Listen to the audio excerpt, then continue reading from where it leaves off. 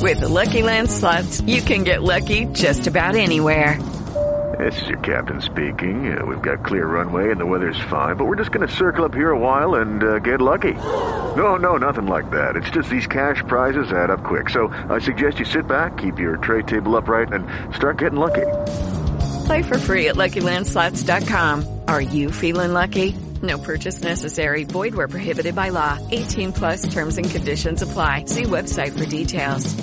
Hello, it is Ryan, and we could all use an extra bright spot in our day, couldn't we? Just to make up for things like sitting in traffic, doing the dishes, counting your steps, all the mundane stuff. That is why I'm such a big fan of Chumba Casino. Chumba Casino has all your favorite social casino-style games that you can play for free anytime, anywhere with daily bonuses. That should brighten your day a little.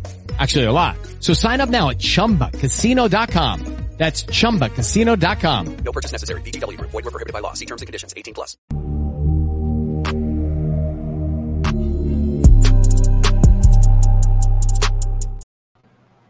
What's up?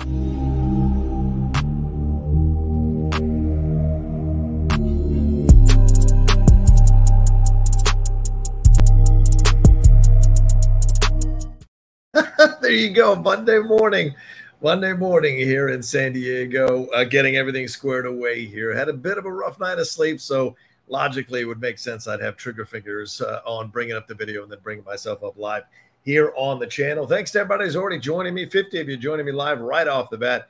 Lively chat already. I see Travis Earl trying to throw out all his thoughts at once. Abdul Rahman Adini, he's in here. Eric Kirby's in here. Seattle KO, good to see you. Jeremy Miller. And Dusto, man, good to see you all right off the bat. Thanks so much for joining me. We're going to get into it. It's the nation. You know what the nation is. You know what the nation means. You know what the nation brings to you. And that's straight truth about what's going on in the world of entertainment and my own personal point of view of what's going on in the world of entertainment and how we deal with it and put it together here. And there's a lot to talk about today. Certainly, we're going to get into the Drew Barrymore situation that popped off over the weekend. No surprise that this stuff was announced over the weekend. News cycles or news organizations will tell you this. Anybody who's ever worked in PR will tell you this, or publicity. This is, and I've been around the block a few times, so I'm speaking from my own experience and I'm speaking from a truthful place. If you want to drop uncomfortable news, you drop it over the weekend or you drop it at 5 p.m. on a Friday. That's the best way to get the least amount of traction and anger and frustration and reaction when you've got a negative story to put out or a negative comment to make or a negative statement to put out, or you're doing some nefarious shit or you're doing some stuff that you're going to get a lot of shit about. This is the time when you put it out so that you get the least amount of blowback. But clearly there's been a lot of blowback online on social media and from people at the WGA and SAG-AFTRA for the decisions that she's making. And I'll talk about that. I'll have some updates on that as well. Also get into the conversation that people have been having about the Ashton Kutcher, Mila Kunis, and others. I want to make sure it's not just them. There are 50 people who sent letters to the judge here in the Danny Masterson case to try to ask for leniency, or they asked for leniency for Danny Masterson to try to lower his sentence, and he was sentenced to 30 years. And of course, that's on appeal for the rape of those women that he was found guilty of. So we're going to talk about that as well. We're going to get into the Jimmy Fallon article in the Rolling Stone that dropped a few days ago as well, that I thought was pretty comprehensive and interesting, and the reaction from people to it and the reaction from Jimmy Fallon to it as well. He's about to do that podcast or I guess that podcast is happening with all those other fellow late night talk show people, and they're doing all of that for charity. But I wonder if they're going to address this stuff. Anyway, we're going to talk about all of that as well. We'll get into that Martin Short article that was column that was in Slate from the writer Dan Coyce, tearing apart Martin Short. But I got to be honest with you, I'm going to get into it, but just let you a little preview of my thoughts on it. It wasn't as bad as people are making it out to seem. So I'm going to have some thoughts on that as well as we go along. And also The Nun 2 really doing great work over in the box office, knocking it out of the park there. I think over $30 million and replacing Equalizer 3 at the number one spot. Really doing The Nun 2 doing really well there. And the accolades and the love that people are giving that film for accomplishing its feat that it accomplished over the weekend. Horror is there. If you can write a good horror script and you can get a decent director or a good director, You never know if you can make a film for a low amount of money and how much profit it might bring you if you do it that way. So, for those of you working on horror scripts, get on it, write something really cool, new and inventive and fun. And I guarantee it'll find its way. If you've got enough connections, it'll find its way into the right hands and hopefully into the right director's hands to make sure that they deliver a fantastic film. So we'll get into all of that as well. And we'll hear from you all with Streamlabs and Super Chats. Don't forget, Streamlabs and Super Chats are open, are available. Please send them in, support the show. If you want to guarantee that your question or your thought or your comment is going to be read while I do the show, send in your Streamlabs and Super Chats. It's pinned in the description of the it's in the description of the video. It's also pinned in the chat there for you all who have any questions about it. And I'll be checking it periodically as we go along through the show today. But Super Chats are another way that you can send in, except they take 50%. So factor that in when you're sending in your Super Chat, that YouTube takes 50% of that profit for themselves because they are YouTube and they are providing me a platform and I just have to deal with it. That's how it goes, ladies and gentlemen. But the number one thing is also to subscribe to the channel. We just crossed 30,000 subscribers. We're at 30,100 subscribers, which is really great. Trying to get to 50,000 subscribers by the end of the year.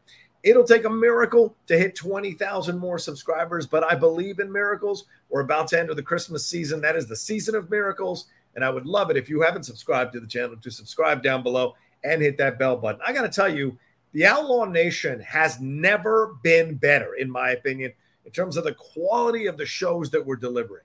I think Geek Buddies is in a great level. The Hot Mic is in a fantastic level. The Jedi Way with Kevin Smets, and Laura Kelly, the three of us coming together here. I think we have really found our groove with a lot of the shows here on the channel. Been doing some good reaction videos as well, the reviews, and occasional live shows like this. I think the channel is at an all-time high, and nothing against anything that's been on the channel before. We've got some great shows on the channel before with the John and Wendy Show, Mornings with the Outlaw, and what have you, Impolite Truths, and certainly the sports channel. We had Game Time, we had Strong Style, all kind of spun off into their own thing. But I think the channel itself now has never been in better position, has never delivered better quality than it has now. And, I have to be patient with myself. I'm only 3 years into the game.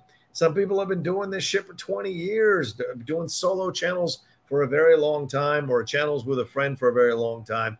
I'm still new to the game, doing it on my own, and I like to think that we're doing okay for where we're at, but I want to get us to 50,000 and then eventually to 100,000 so that we can get great guests who will come on and have some fun conversations with us and that you all will enjoy as well. So you can do your part. If you can't send in Streamlabs Super Chat, that's totally fine, but if you can subscribe to the channel, leave a comment, leave a like on all the content we do here, I would appreciate it. We even expanded the Geek Buddies to include a new segment called Geek Bites, which is a new offshoot show that we're doing here, where we explain some concepts, some situation, maybe some film, some trailer, something.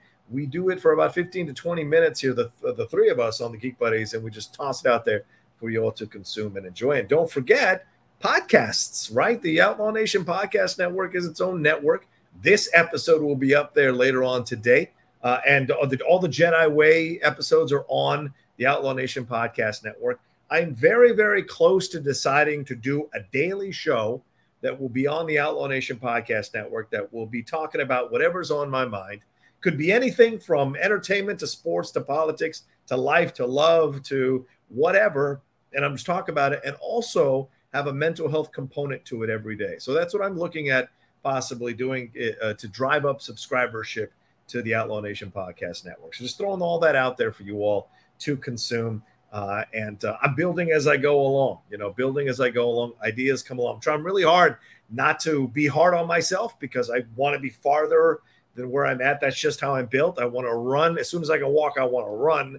And I've always been built that way. So I have to be patient with my own mental health. I have to be patient with the process. I'm doing it all myself, except for obviously the co-hosts on the shows. I build all the thumbnails, descriptions, edit the videos. I do it all. So it can be a bit much at times. So just letting you all know that is my approach. That's my mentality with all of that. So let's see. Did I pin it in the chat? Is it pinned in the chat? Let me check real quick to make sure you guys know. Yeah, it is pinned in the chat for Streamlabs. Super chats are up. We got 100 and how many? 165 of you joining me live. Thank you so much.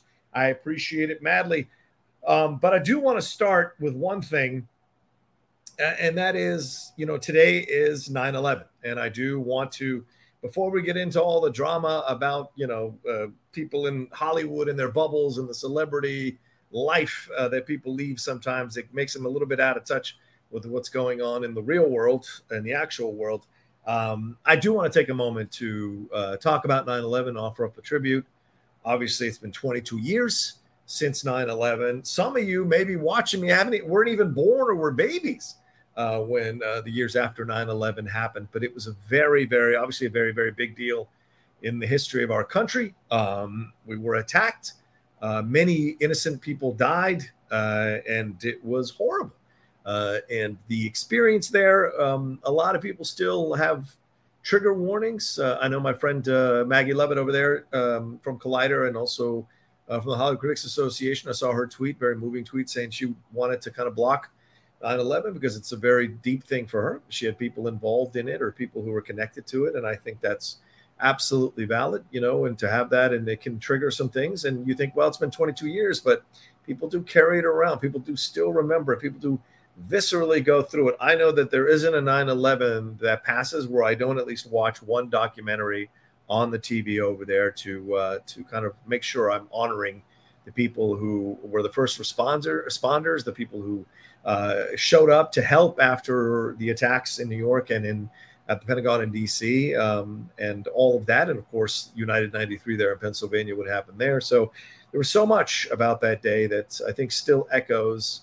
And people always say like, oh, never forget, always remember, but legitimately always remember. You don't have to make a big show of it, but just keep a positive thought in your heart in the day for the people who experienced this, who are traumatized by it, who are still reliving it, who lost people they love.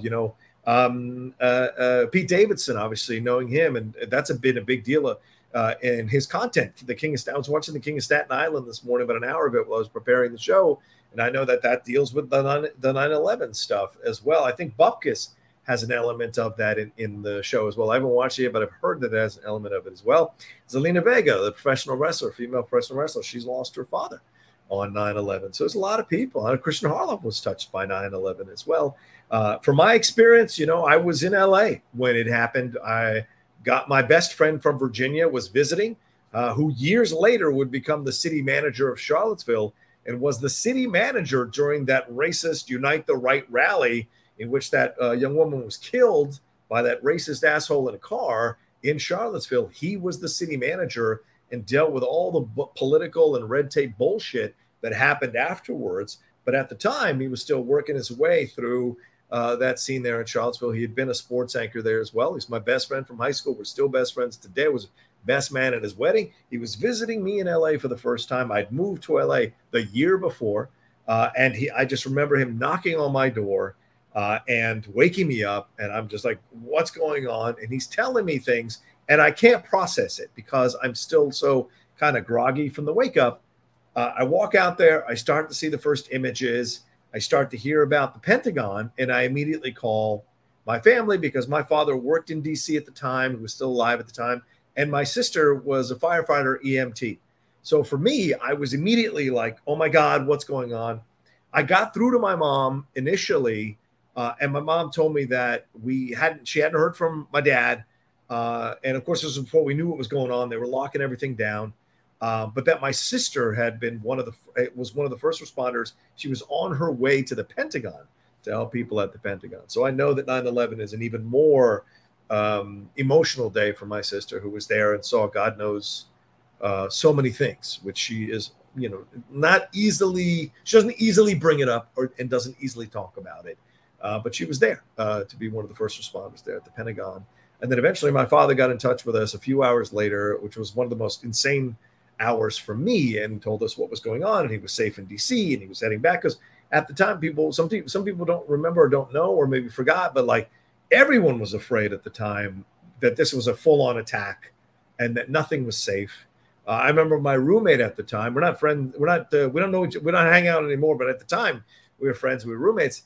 He went to the Writers Guild Association to work. He was a temp, and they sent him home like 2 hours later, but he didn't know what else to do. And so we just sat in the living room for 2 days, my best friend and I and my roommate, and just watched the coverage. And it was horrific. It was so painful to watch. And I remember for me, I was holding it together because I was kind of in a state of shock as a former military guy, as a guy who'd been in military intelligence, an attack on our shores. That's a big deal. And I was still kind of processing it. And it wasn't until I saw people jumping out of windows at the World Trade Center, and not to bring that up in any way to traumatize anybody, but that was certainly the moment that I finally broke, and I just sobbed, just heave sobbing out of the pain and anguish and sadness I felt that day and those 2 days, 2 or 3 days, really, watching all the coverage and seeing everything, what everybody experienced. And I just remember for me, that's what broke me, because in my mind, and this may have been a preview of some of the mental health stuff that I would come to know in the later years of the 2000s and 2010s. I just was so consumed by the fact in that moment that these people who got up that day to go to work had no idea they were going to be making this decision about their lives. In the plane, that was just horrific to hear about the people in the hijacking, and then they're just slammed into the towers, and I'm sure that's just an explosion and possibly instant death. But these people who hung on for so long, burning in the heat and everything like that, and then making that decision to, rather than burning to death, they rather have some agency over their own lives and jump out the window and at least have some last modicum of control of their lives by making this decision. In a way, I almost saw it as defiance. Like, you're not going to decide how I die. I am going to decide how I die. You as a terrorist are not going to decide how I die. I will, in this final act, I will choose how my life ends, and some people were trying to, because I'm sure the shock and the madness of it all, some people were trying to scale down all those stories, and eventually your body just gives out the wind, all of it. And I just remember that was the moment that everything that I had witnessed came crashing on top of me, and I just sobbed because of the pain I felt for all those people having to go through that, So just want to say today, 22 years later, it is a very important day, an important moment in our country's history. And I hope for those of you who may not have relived it, were not in the country, or were not old enough to remember it, or don't have a visceral connection to it, just out of just honor and respect for the people who were there and witnessed it, and all the incredibly brave members of the NYPD and the fire department. I know nowadays, I know we can have conversations about police brutality, police violence, but on that day, there were a lot of heroes who went into those towers to try to save as many people as they could. And a lot of good people lost their lives, and a lot of heroes and warriors lost their lives trying to save as many people as they could. On that day, it didn't matter what your political affiliation was, how many years you'd been a citizen. Nothing mattered. Your gender identity, none of that mattered. It was about human beings coming together to try to save other human beings from a horrible situation. And it was sad that some people took advantage of that kind of stuff. You heard about later how people tried to apply for benefits who had never actually experienced it. You heard Trump on the phone, that stupid ass, claiming that his building was now the tallest building in New York. And no, he never went down to 9/11. Don't ever let anyone tell you he went down there to the rubble to visit. He never did.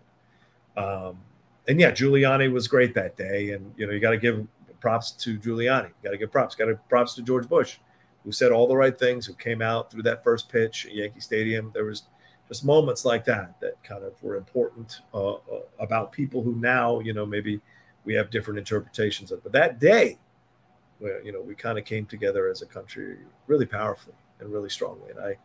And we're so fractured and maybe still dealing with the ramifications of that day as we see the splintered country we've become, the anger and the violence and the hate and the destruction and the fear that drives all of that, But on that day, very proud that we were there. So it's incredible that we were there, for God's sakes. And I remember going to visit New York shortly afterwards and standing in line to see the ruins. And I have pictures of it. And, the buildings were all covered up with a black kind of garbage bag type material. And just seeing the holes in the ground, it was really heartbreaking. I've never been back, and I used to go to New York all the time, but I've never been back. And if I ever do go back, I will absolutely visit the memorial and everything like that, because it's just important to touch base with that. So, but anyway, just wanted to take a few minutes and just send out a positive energy to anyone who's dealing with 9/11 today,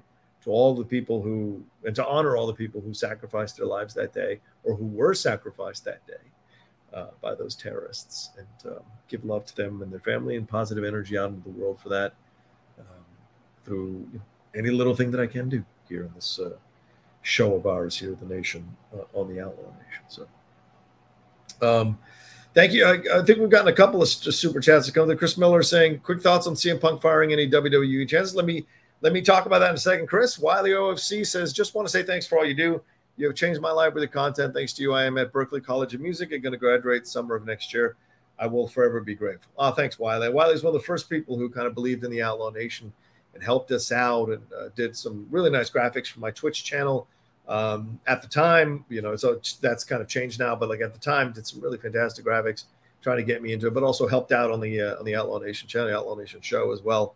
And I'm really proud of Wiley having gone forward with his career and his desires to have more going on in his world. So good on you, Wiley, as Travis Earl says there. Big time. So real quick, let me answer the CM Punk question. But let's wrap up. Just say 9/11, respect and love, support, and nothing but positive thoughts and energy towards anyone who was involved in 9/11, and anyone who's dealing still today with the drama of 9/11. There are plenty of charities and plenty of organizations you can be a part of, and God bless Jon Stewart, who constantly fights to make sure there is funding from both houses of Congress for the people who are still dealing with the cancer and the horrible effects of that day, and the emotions of that day as well. So God love them for doing the Lord's work in that way, for sure.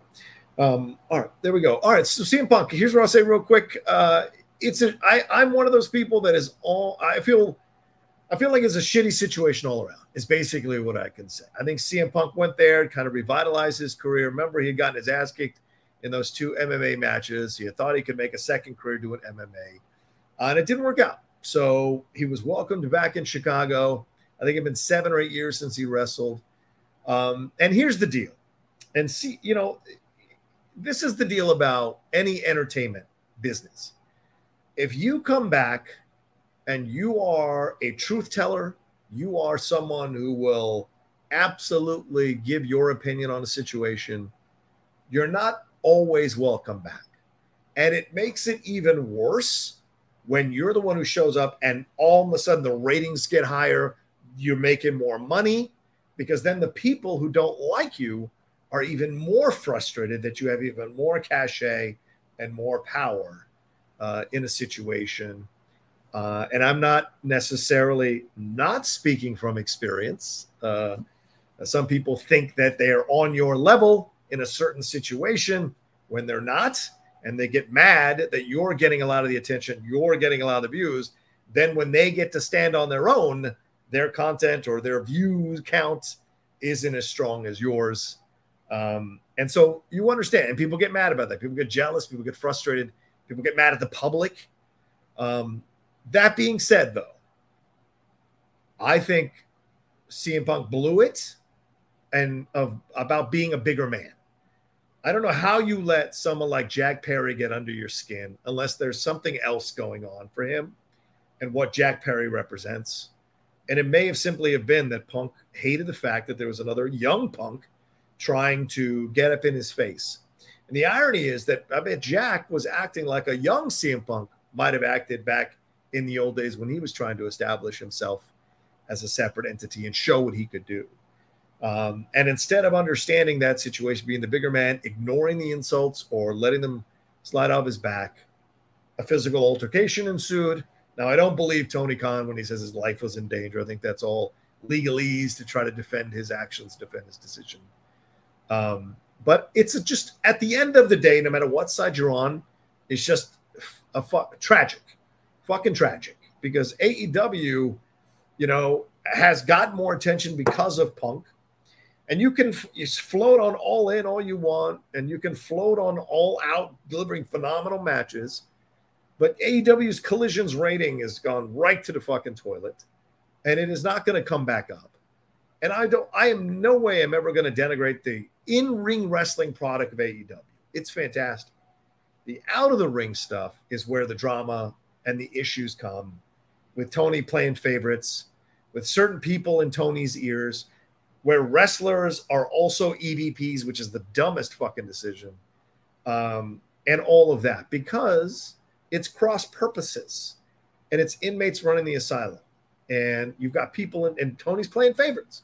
I mean, Vince played favorites, sure, but Vince also sacrificed his favorites in order to make money. Vince always understood business first, emotions, personal feelings second, both positive and negative. But I think with Tony, it's about, well, who's helping me out right now? I don't want to hurt their feelings. I don't want to touch, I don't want to have any problems. And that's not going to be the way you run a successful pro wrestling business. You cannot remove toxic masculinity from pro wrestling, ladies and gentlemen. You're not going to remove that element. And it's just part of it. It's ingrained in it. But you got to find a way to navigate it and balance it out. And I think Vince has done a good job, not a great job, of balancing that out, with some exceptions, of course. But with Tony, I think there's a desire to make this a touchy-feely thing, and that's, in the end, never going to work, in my opinion. And Punk is caught up in that. I just don't know where Punk goes next. I don't know where Punk goes next at the end of the day. Punk thinks he's bigger than wrestling, but clearly he's not. I don't think he's bigger than wrestling. I think Punk has a very healthy opinion of himself. And don't we always tell people to believe in themselves, to love themselves, to think that they are worthy? Isn't that all the content coming out nowadays is? No more do you hear the sad songs about heartbreak. It's all about, well, get the fuck on out my way, right? I'm going to get a new man or a new woman or a new person, whatever. There's no more songs that are like, oh, my heart is broken again. There's no songs like that anymore. It's very much about self-empowerment nowadays across the board. Nobody makes mistakes anymore. You can't call it failure. You got to call it a lesson. So it's these things that you see. And so it's changing in dynamics. So we can't, with one side of our mouth, say, you know what? People should believe in themselves. People should love themselves. People should think they're the best. And the other side of the mouth go, you know what? He thought he was the best. He thought he was the bee's knees. He thought he was king shit. So which is it? And so these are the things you have to navigate. Now, if you want a humble, confident person, then you're trying to tell people how to act. And that's not always the best path to walk down, is it? So, because it's a slippery slope. You want that quiet, humble person who's not going to drag attention. But here's Deion Sanders, with being the coach at the University of Colorado, elevating an entire school with what he's doing as a coach. And he is one of the biggest self-promoters on the planet. And he believes in himself. And he delivered a wonderful post-game message to young people and said, don't let these people tell you who the hell you are and what the hell you're worth. They didn't make you, so they can't break you. And I was blown away by what Deion said. I'm not always the biggest fan of his self-promotion, but I loved that. It's a great message. Because as someone who is constantly caught up in my own personal thoughts about myself and self-worth and people's comments about me, I'm always caught up in that cycle. And so to see someone of high status like Deion saying things like that to new generations, I think is really important, because people are always going to hate. You've got to find a way to navigate out of that hate. I'll tell you the honest truth right now. Something I have had the hardest time getting over.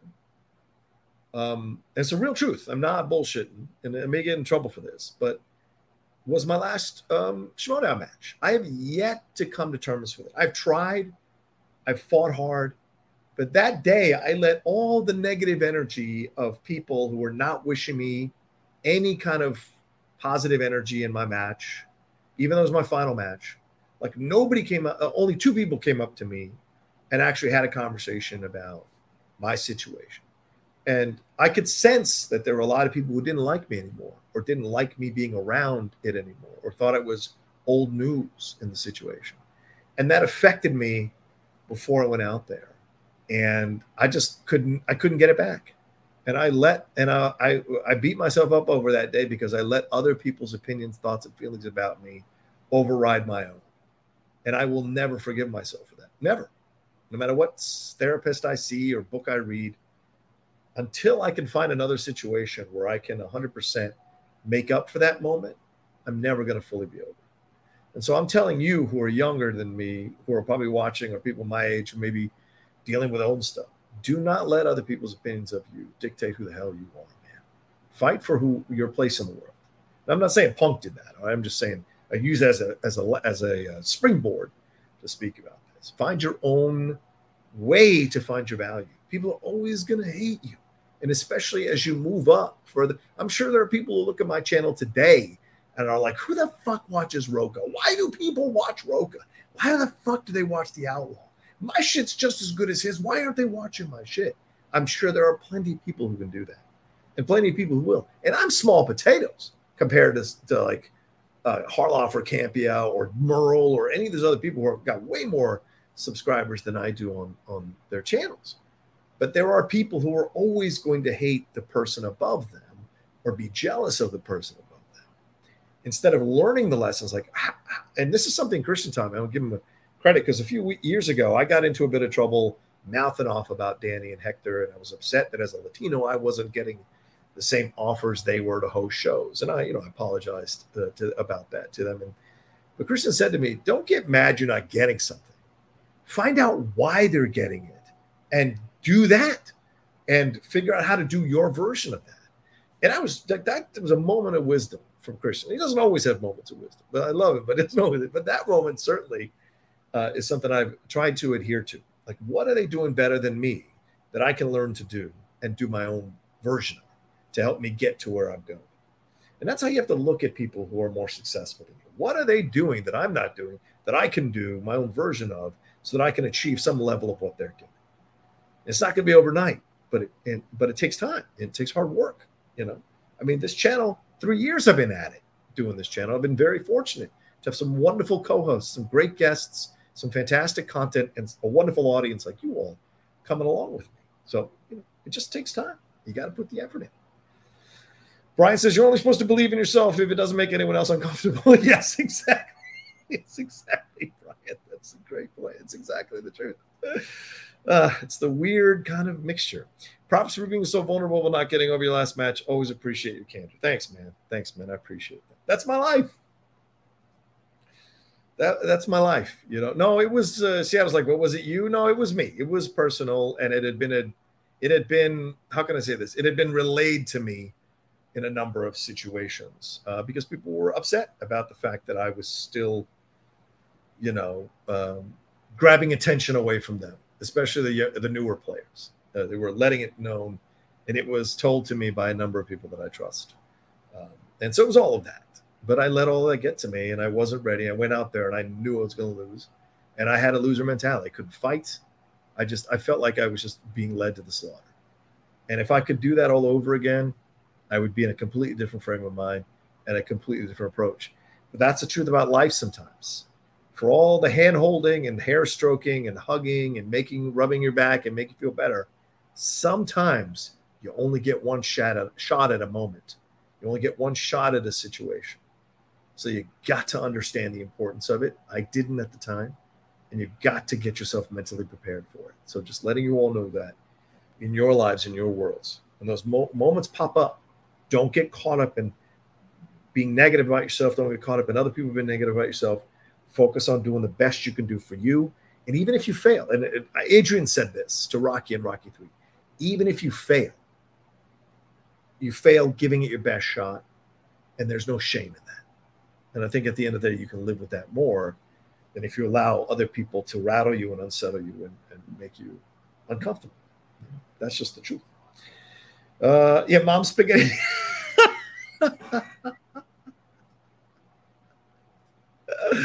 100%. I love that. Oh, is Stormy going through something? I wish I could stop letting other people's opinions of me matter so much. I'm working on it. Yeah.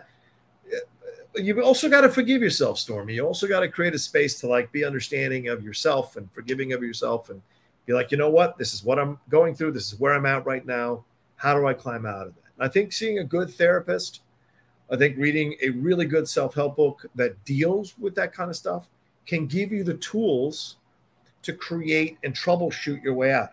Don't tell me you can't afford it. If you can afford a $15 Taco Bell meal, which you're going to eat and shit out 6 hours later, you can afford a $15 book, self-help book, that you get on Amazon, because it's going to be more expensive in Barnes & Noble and other places. You get on Amazon, and you can highlight passages, and those passages are things you can go back to and reference in your critical moments, in your down moments, in your sad moments, in your tough moments.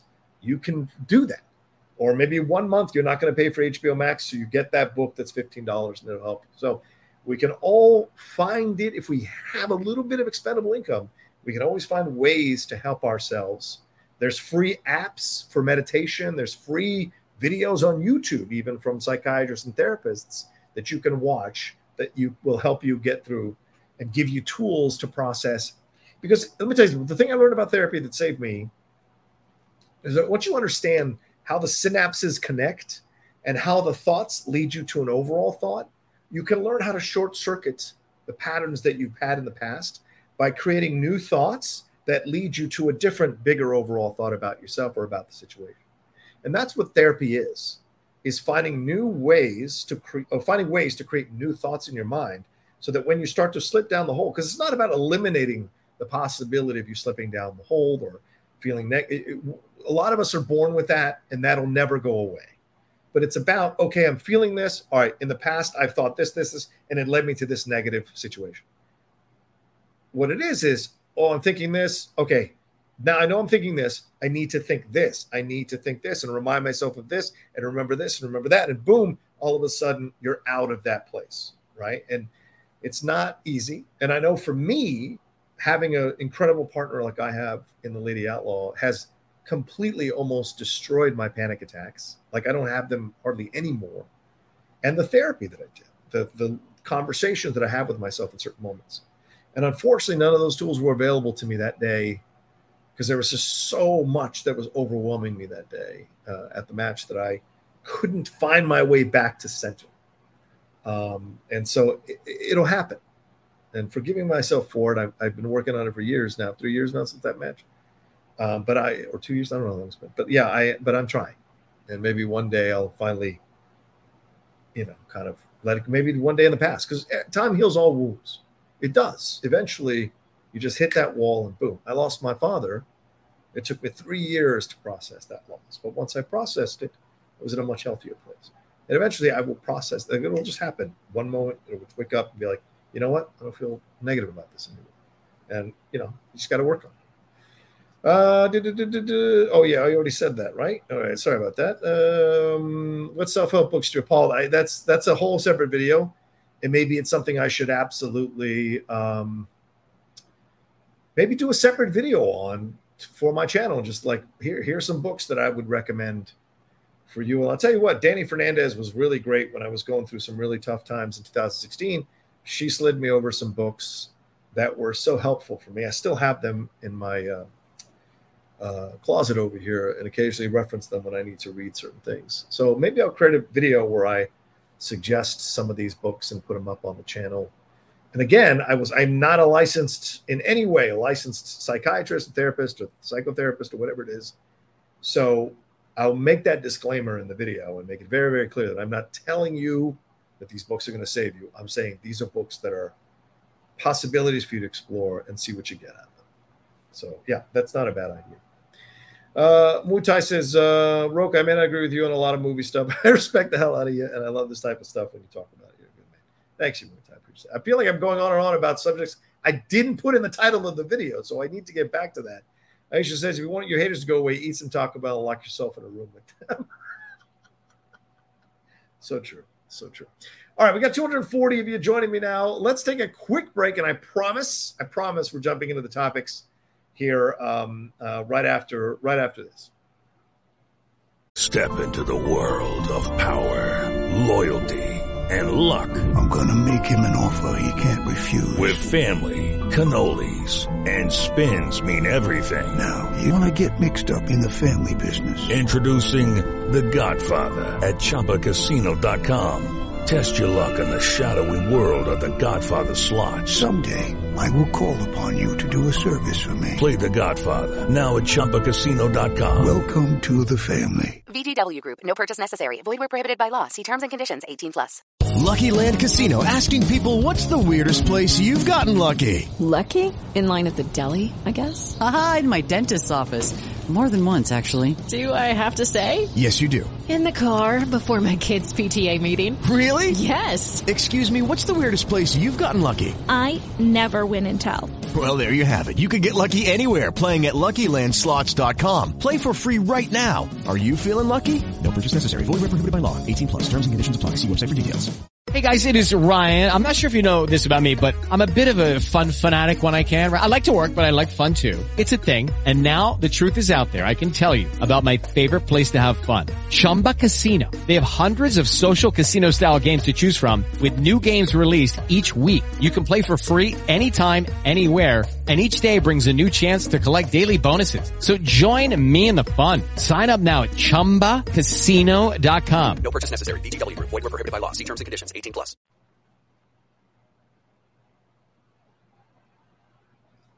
All right, so let's get into it. The first topic here is the Drew Barrymore situation. I don't know if you guys have seen this or been on top of it, but Drew Barrymore has gone back into production. In fact, today was her first day back after she initially stopped production on her talk show because of the writer's strike and the SAG-AFTRA strike. She had initially stopped production on her show in solidarity with the writers, and then eventually the actors, writers who were part of SAG-AFTRA. But over the weekend, and as I said earlier, this is how you do it apparently. Over the weekend, a statement was issued, and she's already back at it. So she knew exactly what she was doing. She's executive producer of the show. Her producers, her talent scouts, everybody knew exactly what they were doing. She waited until the weekend and then immediately went into production. This was absolutely a premeditated crossing of the picket lines to become a scab. And that's what she's doing. She is if her producers write anything, if she writes anything, she is taking work away from the writers that she supposedly cares about so much and made a big deal about when she stopped production, and is doing scab work for in place of the writers. And that's what scab means, is that someone who is not that writer comes in and does that writer's work. And that is what a scab is, and that's what she's essentially being by doing the show. And from what I read, well, let's read her statement first. This is what she said. We are in compliance with not discussing or promoting film and television that is struck of any kind. That's what she's claiming, that it's not going to come up. We launched live in a global pandemic already. So look at that. We launched live in a global pandemic. Our show was built for sensitive times and has only functioned through what the real world is going through in real time. So this is a very carefully constructed statement. And those two sentences will tell you how carefully constructed. That is her playing Mother Teresa in a way in this by saying we launched live in a global. It was incredible what we did. And we brought people together for sensitive times. And we've only functioned through the real world, going through real time. So I did this for you all. It was incredible what we did together. And she said, I want to be there to provide what writers do so well, which is a way to bring us together or help us make sense of the human experience. So there's a bit of, for lack of a better term, there's a bit of grandiosity to that statement. And clearly I should have moved the graphic up a little bit higher, but there's a bit of grandiosity in that statement, right? Because what she's basically saying is that I'm going to help you all navigate this. I am going to sacrifice myself to help you all navigate this. That's the intent. That's the intention of the statement.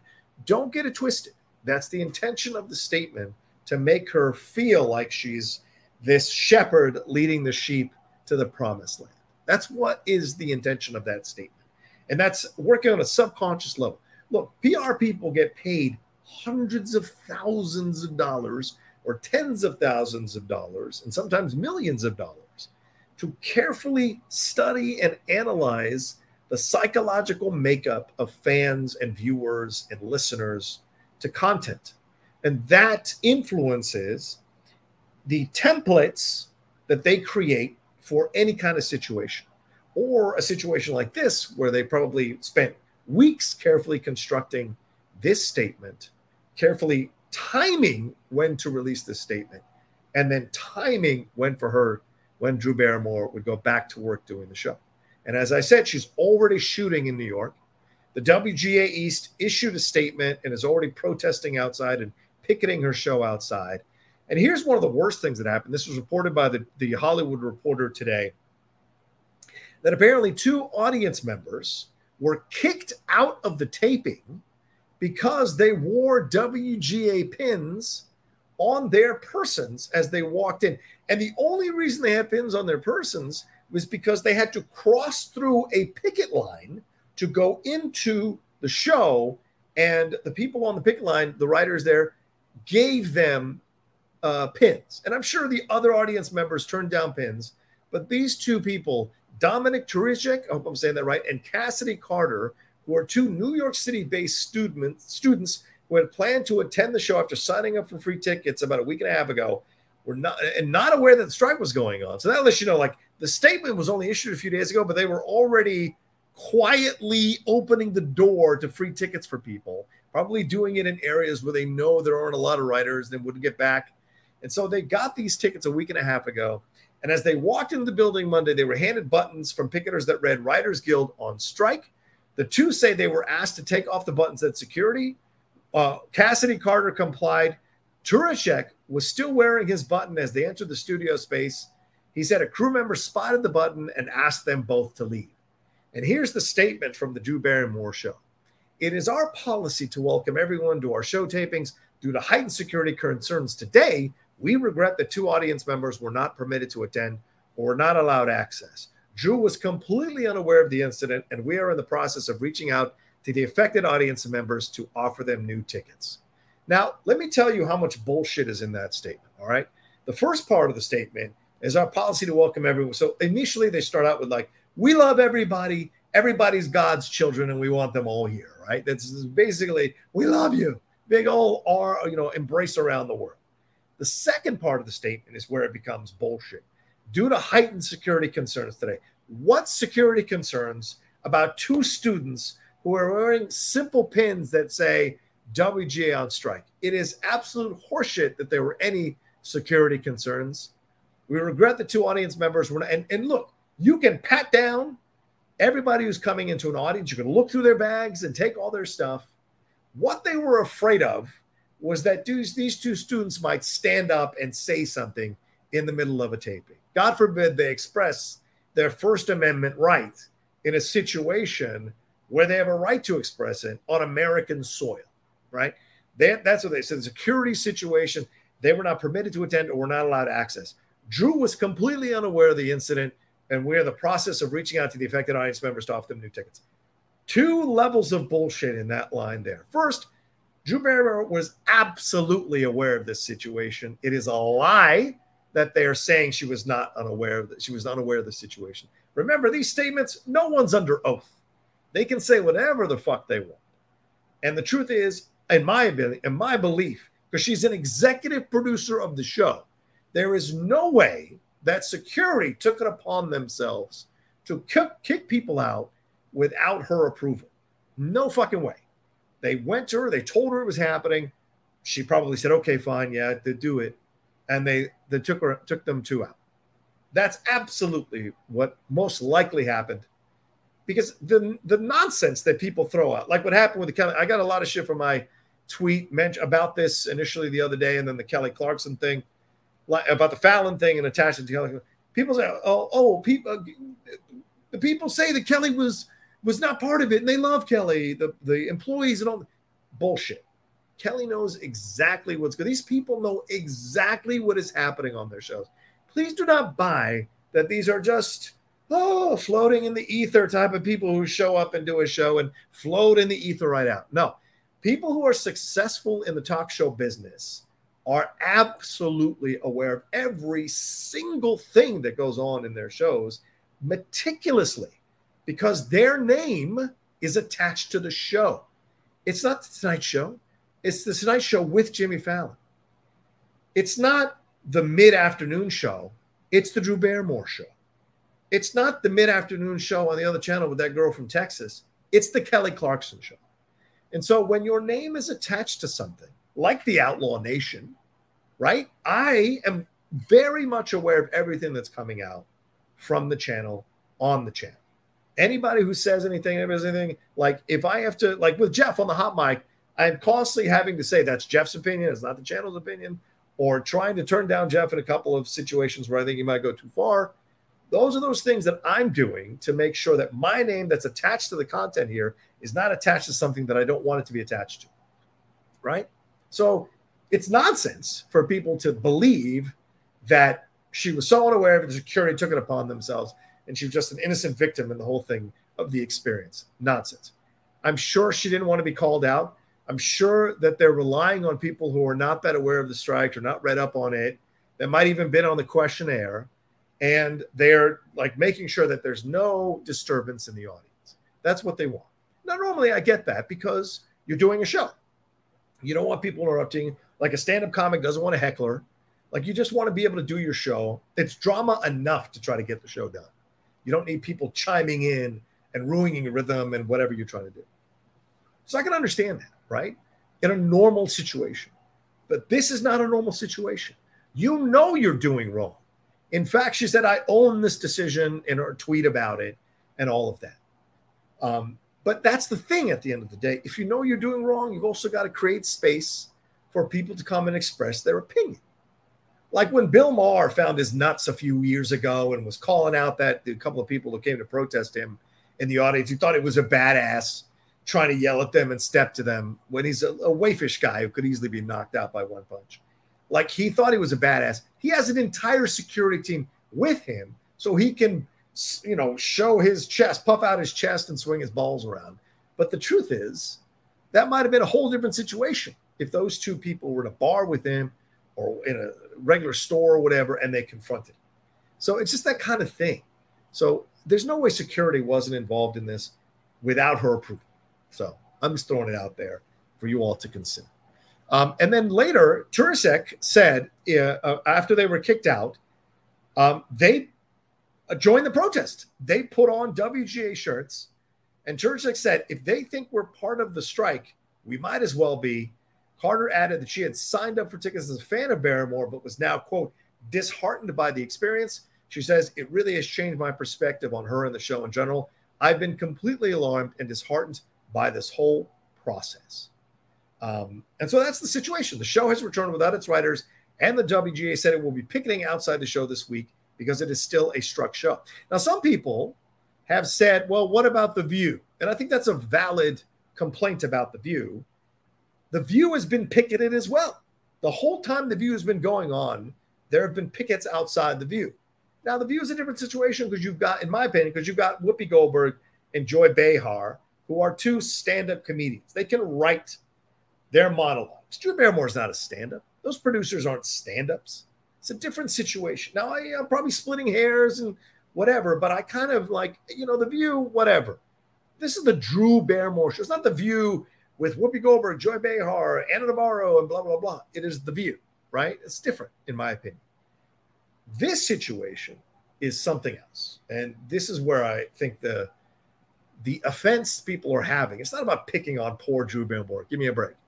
It's about calling something out when it's happening.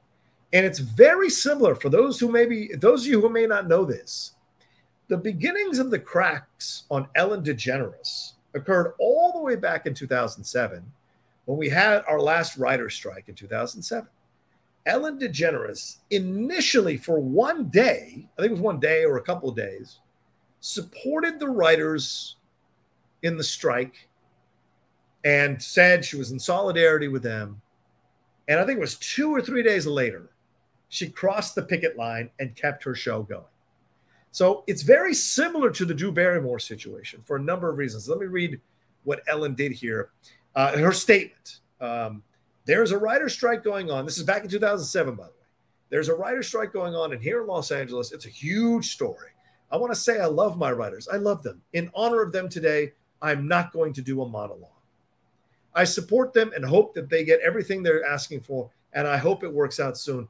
In the meantime, now this is where her statement is very similar to Drew Barrymore's statement. In the meantime, people have traveled across the country. They've made plans. They're here. I want to do everything I can to make your trip enjoyable and give you a show. I'm going to sacrifice for you, right? Just like Drew Barrymore's statement was, we held each other tight during COVID, and I helped you through it, and I'm here to help you navigate these tough times as well in the world, right? This grandiosity that both of them feel, which masks the reality of the situation, okay? And that is, Ellen was on her last legs as a performer before the Ellen DeGeneres show took on. She would have ended up touring college campuses for the rest of her career because the show was done. And yes, she was getting unfairly and terribly, she was getting vilified for coming out as a lesbian at the time. And her movies, nobody was going to see her movie, Mr. Wrong. Nobody was going to see these movies. So she wasn't successful. The talk show host situation popped up, and she found success there, and she didn't want to lose it. She was desperate to be relevant, desperate to be famous, desperate to make millions, and it happened. But back in 2007, nobody was sure that the show was going to blow up. She wanted it and needed it to blow up, and so she crossed the picket line because she was desperately afraid that she was going back to being just another comic. And that's what happened. I think it's very similar to what's going on with Drew Barrymore. Nobody's paying money to go see Drew Barrymore lead films anymore. Those days are done. She's showing up. Sandler is helping her out on Netflix. Those days are done. Her being able to Drew Barrymore sitcom, those days are done. This is a show that made her relevant again, blew up, made her popular, and she doesn't want to let it go. You know, this is the truth of the matter. No matter how many nice people are in entertainment, they all want the stroke, they all want the ego stroke, and they all want to feel relevant. It's just how it is. They want to feel successful, they want to feel important, they want to feel relevant. And when you've got a show where people are watching you all the time and making and paying attention to the interviews you do and doing all this stuff, and you feel like you're finding a second renaissance of your career, you're afraid to lose it. And I think Drew sensed that she was losing the possibility of doing the show and ran back to do it. It's unfortunate. It's sad. It's absolutely a scab situation, no matter what she says. And the fact that all the guilds have called her out on this, and a number of high-profile writers have called her out on this, and people on the front lines have called her out on this and tagged her on social media to hope that she makes the right decision here, speaks volumes about how people feel about it. So that's what's going on here. Don't get it twisted. It is not, I'm going to help you through the pandemic and help you through the strikes. And, you know, people traveled all this way. They deserve my best. It is none of that Andy Hardy, for lack of a better term, bullshit. It is actually about ego, performer's ego, a performer's insecurity, a performer's desire to be relevant on the front lines and watched. And both of them were in similar positions in their careers, and both of them made the exact same decisions. And don't ever believe any statement that comes out that says anything to the contrary. All right, that is the actual truth of what is going on in the situation. So yeah, it's scab work there, and we'll see, because I think Yahtzee is protesting this. So who are they getting to run the lights? Who are they getting to move on? And you compare it to the talk show hosts, and we'll get to Jimmy Fallon's situation, but like all those late night talk show hosts are coming together to do a podcast. By the way, I loved how someone called it out. Wow, the caucasity of white talk show hosts at night, and the maleness of all that. It's all white males, and they're all coming together to do that podcast and give the charity, the money that's made off the podcast to another thing. And that's another way. That's them just wanting to do something creatively. And that has nothing to do with their talk show hosts, their talk shows, their late night shows. They're coming together. And that's how you that's how you kind of work around this, is that you do something with a group of people that's not written, and you sit around and shoot the shit. And your natural talent comes through, and you make money off of it and send that money, because you have enough money. And I'm sure Drew has enough money to send to the charities and whatever. So you're doing it for the right reasons, right? Nothing about the Drew Barrymore show. None of the statements have said they're going to send money to charities or send money to the guilds or give money to the Actors Fund. None of that has been part of their statement. So it's all about, and it's not about her staff. It's not about these people who might be unemployed if they don't work. It's not what it is. It's very much about her own ego and wanting to be relevant and stay relevant because the show gave her a second career.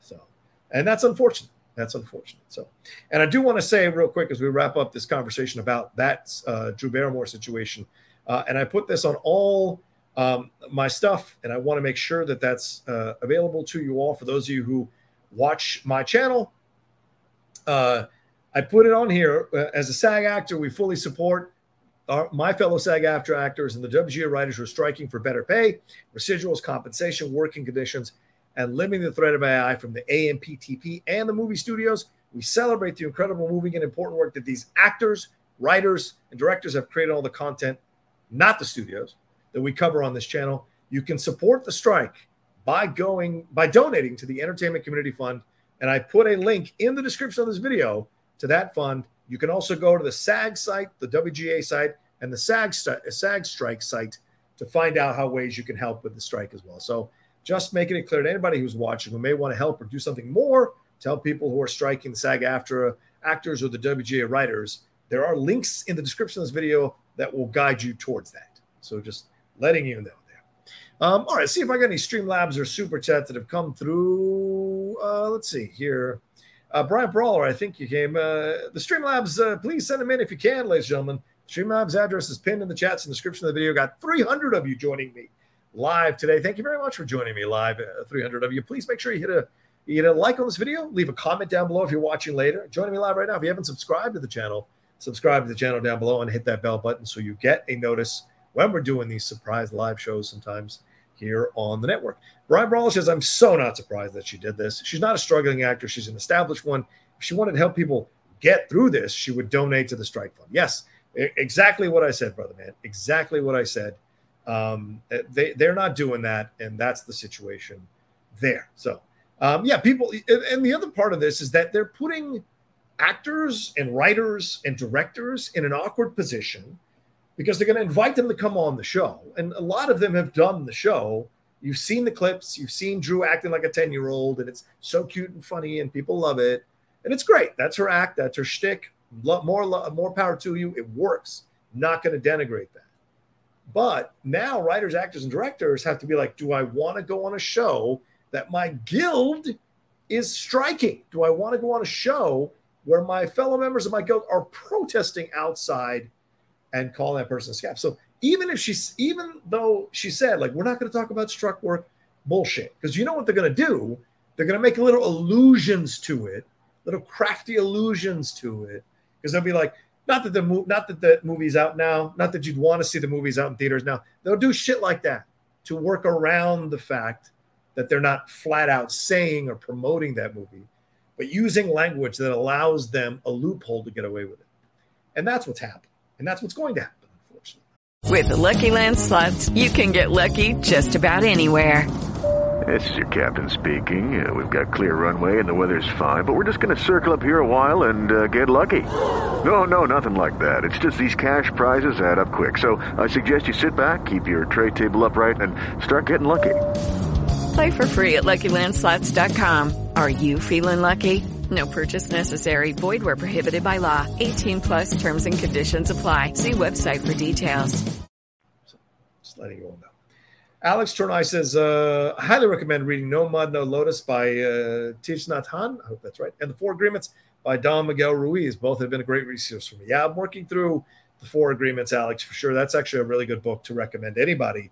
That's a tough read. It's a tough to implement, The Four Agreements. But it's The Lady Outlaw is the one who clued me into The Four Agreements. That's something that people should absolutely read and absolutely get involved in for sure. So, Paul, you were asking about self-help books. There you go. And here's one last thing I'm going to say to wrap up the Drew Barrymore situation. I've told you guys this on separate shows. I've told you guys this on other things, and I've gotten in trouble for it sometimes. But I'm going to say it because it's what I believe is the truth. Never, ever trust a white progressive in Hollywood. Just never. They claim to always be about helping everybody and elevating everybody, and everybody should get a shot until one of their own is attacked. And all of a sudden, they want to create a new situation that helps one of their own, and they want to escape culpability. Like we saw in that Kristen Bell picture, you're allowed to take pictures with your friends. Of course, no one's going to denigrate you. But you also can't be stupid enough to think that you're a person who's constantly talking about fairness and equality and people of color and women and all of this, and you take a picture and there's only one person of color in it, and you post it. You didn't have to post it, but you posted it, so you can't cry about the blowback and the ridicule and the calling out that people did of you. And other people went in deeper and showcased a pattern with Kristen after some people defended her for that photo. Some people went in with and showed a pattern to her. So there's that kind of thing, So to me, I never trust the white progressive in Hollywood, because they're always going to do what's best for them, because Hollywood is a horribly tough business, a horribly tough place. And I'm not saying they don't get abuse, especially women in that town. They absolutely get abuse. You could argue sometimes that white women receive a lot of abuse because they are the most castable at times, and they are the people that casting directors want to see the most. So therefore, their level or the opportunity to be abused increases because of that situation. In no way I'm saying they are more abused in terms of percentage-wise. It's more a matter of there's more opportunities for them to be abused because they are more in demand in Hollywood in certain situations. So I'm not in any way saying that, but that's the situation as it stands. Is for me, I don't trust progressives or white progressives in Hollywood at all, because it's always about their ego, their status. And I remember when someone called out, when I used to work at Collider, to even make it a little more like provincial, someone, a writer of color, I can't remember her name, she called out a female, the writers at Collider that were all the editors were white at the time that I was there. All the editors were white, and meanwhile they wrote all these articles talking about how the studios need to be diversified and all this kind of shit, but none of their editors were white. None of their full-time writers were white. And from what I understand, there were years where they had really hard time getting black writers to show up and write for them during Black History Month, because they wouldn't employ black writers as freelance writers at other times during the year.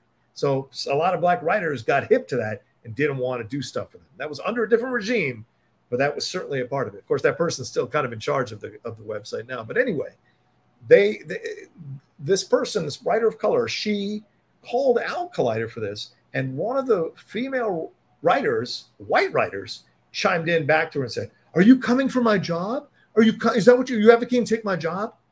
Again, the white progressive. It's good if you all diversify, but because I tell you all to diversify, you can't come take what I have. And it's like, that's the fucking disconnect that you're making about it. If you're advocating for equality, you might get caught up in the greers of equality. And that's how it goes. You can't have equality, but don't affect me because I'm talking about it the most. It's not how it works. So just throwing it out there, man. Christopher Watkins saying it's time for my daily anti-white viewpoint. Yeah, so ridiculous. But yeah, that's the situation. And never mind that, majority of my co-hosts are white on this channel, but whatever. So there's that kind of a situation there when you look at it, and you got to be aware. So for me, I don't trust them, not because they're white, but because people are just the progressives of the situation. Fine. If you want to remove the color, fine. I don't trust any Hollywood progressives. How about that? That's fair. That's fair. I can say that. I don't trust any Hollywood progressives because I think they will always do what's best for them, but they'll always advocate for equality as long as they're not the ones sacrificed at the altar of equality. And I think that's what you usually see. So there you go. Let's see here. All right. So actually, let's take a break now. With 320 of you joining me right now, I think that was all the Streamlabs and Super Chats. Yeah. All right, cool. Just want to make sure we got all of them. Oh, Wayne Edwards sent one in. Thank you, Wayne. He says, "What's up, Roca? I am so happy for your current success." Oh, thank you. It's very kind of you. And I'm knocking on wood that I hope it continues. "I have followed you since Collider. Hearing that you will have a new one that offers your mental, emotional take on topics would be gold.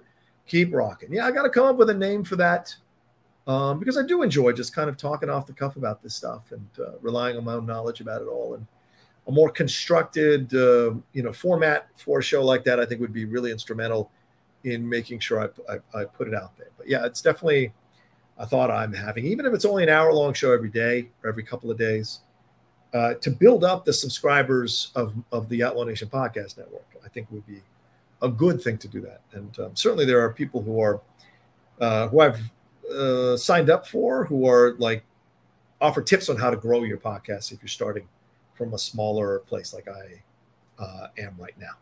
All right, so there you go. That's the Drew Barrymore situation. Let's take a quick break, and we'll jump into some more talk about, we'll jump into the Ashton Kutcher, Mila, and the Danny Masterson stuff right after this.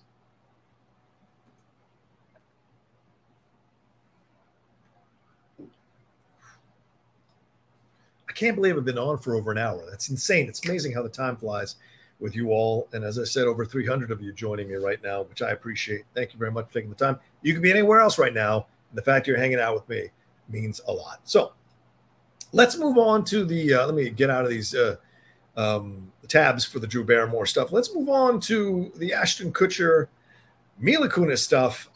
This became a big source of drama over the last few days. As some of you may know, some of you may not know, Danny Masterson was found guilty of rape and drugging and raping these women who were former Scientologists. I think there was 3 of them. And he was sentenced to 30 years. This was the second trial. The first trial, I think, was declared a mistrial. And this was the second trial that came through. And he was found guilty. It didn't take them long to find him guilty. And he was sentenced to the maximum that he could have been sentenced by the judge, which was 30 years. What came out, though, was that 50 people wrote letters of support for Danny Masterson to the judge, asking for leniency on the sentence.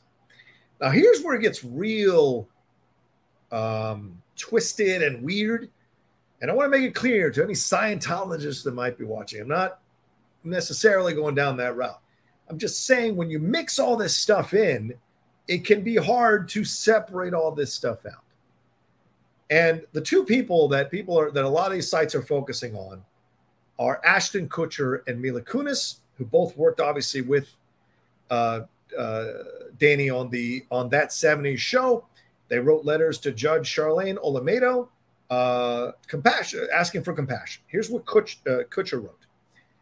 As a role model, Danny has consistently been an excellent one. I attribute not falling into the typical Hollywood life of drugs directly to Danny. He also set an extraordinary standard around how you treat other people. There was an incident where we were at a pizza parlor and a belligerent man entered who was berating his girlfriend. We had never met or seen these people before, but Danny was the first person to jump to the defense of this girl. It was an incident. He didn't have to get involved, but proactively chose to because the way this man was behaving was not right. He has always treated people with decency, equality, and generosity. Never mind that you standing up for a woman in one situation doesn't mean later you couldn't possibly take advantage of these women. Mila Kunis also echoed these sentiments in her letter, writing, quote, throughout our time together, Danny has proven to be an amazing friend, confident, and above all, an outstanding older brother figure to me. His caring nature and ability to offer guidance has been instrumental in my growth, both personally and professionally. David Traynor, who was an acclaimed director who worked with Masterson on both that 70s show and The Ranch, called the actor, quote, a man of upright values. Actors can be demanding. He is the opposite. He is a hardworking, disciplined cast member who is always attentive to his fellow actors. Notice, no mention of the women, no mention of him taking advantage of these women, raping these women, possibly drugging these women is what came out in the courts. No mention of any of that. It's just, this guy was cool to me. This guy was nice to me. This guy helped me, right?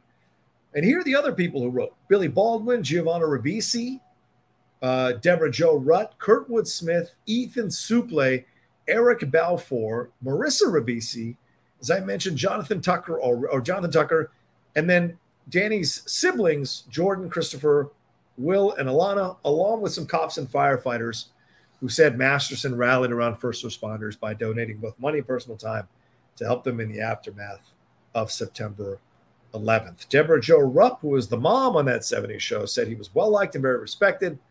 One of the first things Danny did was to sit down with the teens and have a little meeting, and they all made a pact that no one would do drugs because of the nature of the show.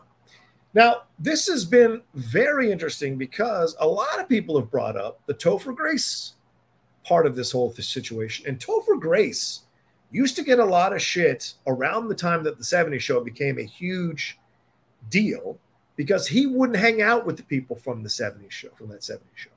And a lot of people were, it was kind of intimated in the press and whatever that he was above them, he was being snooty and what have you. But look, he's not a Scientologist. I think it seems like Kutcher and Mila Kunis might be. Danny certainly is. His siblings are. I don't know how many of the people who wrote letters were Scientologists, not Scientologists. Obviously, the firefighters and cops, not necessarily. So it's a mixture of both, right? So you can't just say it's one thing or the other. It's a mixture of both. But I find it fascinating that Topher was getting all kinds of stuff, crap for it at those years.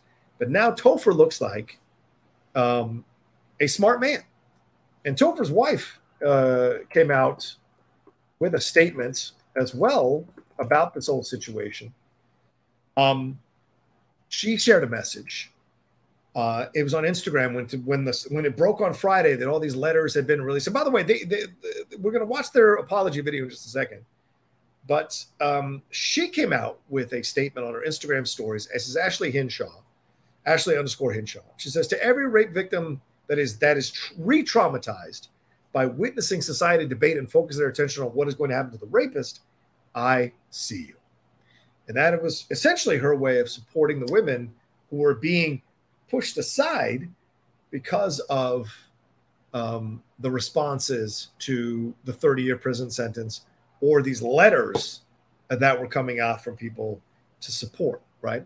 Now, no one else has and a lot of people called out Kutcher for this because he's the founder of co-founder of a nonprofit organization to combat sex trafficking called Thorn with Demi Moore. Remember, he was formerly married to her before Mila Kunis. And remember, Mila Kunis did a film on Netflix in 2022 called The Luckiest Girl Alive, which was dealing with a rape survivor. So a lot of people came after them for these apologies, these letters that were in essence. Wilmer Valderrama, we have not heard from him, and Laura Prepon. We have not heard from Laura Prepon either. And I think Laura Prepon was a Scientologist and is not a Scientologist now. So it may be that she doesn't want to incur any of the wrath. We've seen, if you watch those videos, we've seen what can happen to people who are former Scientologists who speak out against the religion, certainly. Leah Remini has had seasons of showing you what happens to that. But Christina Ricci also issued a statement on this on her Insta stories. And I want to read this out to you all coming up with a graphic here. This is what she said. So sometimes people we have loved and admired do horrible things. They might not do these things to us, and we only know who they were to us, but that doesn't mean they didn't do the horrible things. And to discredit the abused is a crime. People we know as awesome guys, quote unquote, can be predators and abusers. It's tough to accept, but we have to. If we say we support victims, women, children, men, boys, then we must be able to take this stance. Unfortunately, I've known lots of awesome guys, quote unquote, who are lovely to me, who have been proven to be abusers privately. I've also had personal experience with this. Believe victims, it's not easy to come forward. It's not easy to get a conviction. So as we talk about this, by the way, Christina Ricci very powerfully delivering that message there. And I thought it was a fantastically well-crafted message that spoke to a lot of people who still are in this place of like, well, if I didn't see it, and he's an awesome person, it couldn't possibly have happened, right? And so this is a part of it, right? And so this is what you deal with in a situation like this. So apparently, Mila Kunis and Ashton Kutcher got so much blowback for this that they issued a public apology. It was a minute-long video of it. And I'm going to bring it up. We're going to watch it, and I'm going to analyze this video for you because I think it's important for you guys to be aware of how these apologies are delivered and how the behavior and the words that they're saying. That's really important. So let me share the screen here real quick. So, and let me blow it up. So I'm going to walk you guys through. Wait, do I have any graphics on? Oh, yeah. Oh, God. I've got the old school graph. Hold on a second. I forgot. Last time I did a thing on here was with Scotty. So let me bring myself up a little bit. Okay. So we're going to watch this video. And, you know, this one better. Maybe. Yeah. All right. So let's take a look at this video here and we'll walk through it real quick. Make sure the sound is up here so everybody can hear it. We are aware of the pain that has been caused by the character letters that we wrote on behalf of Danny Masterson.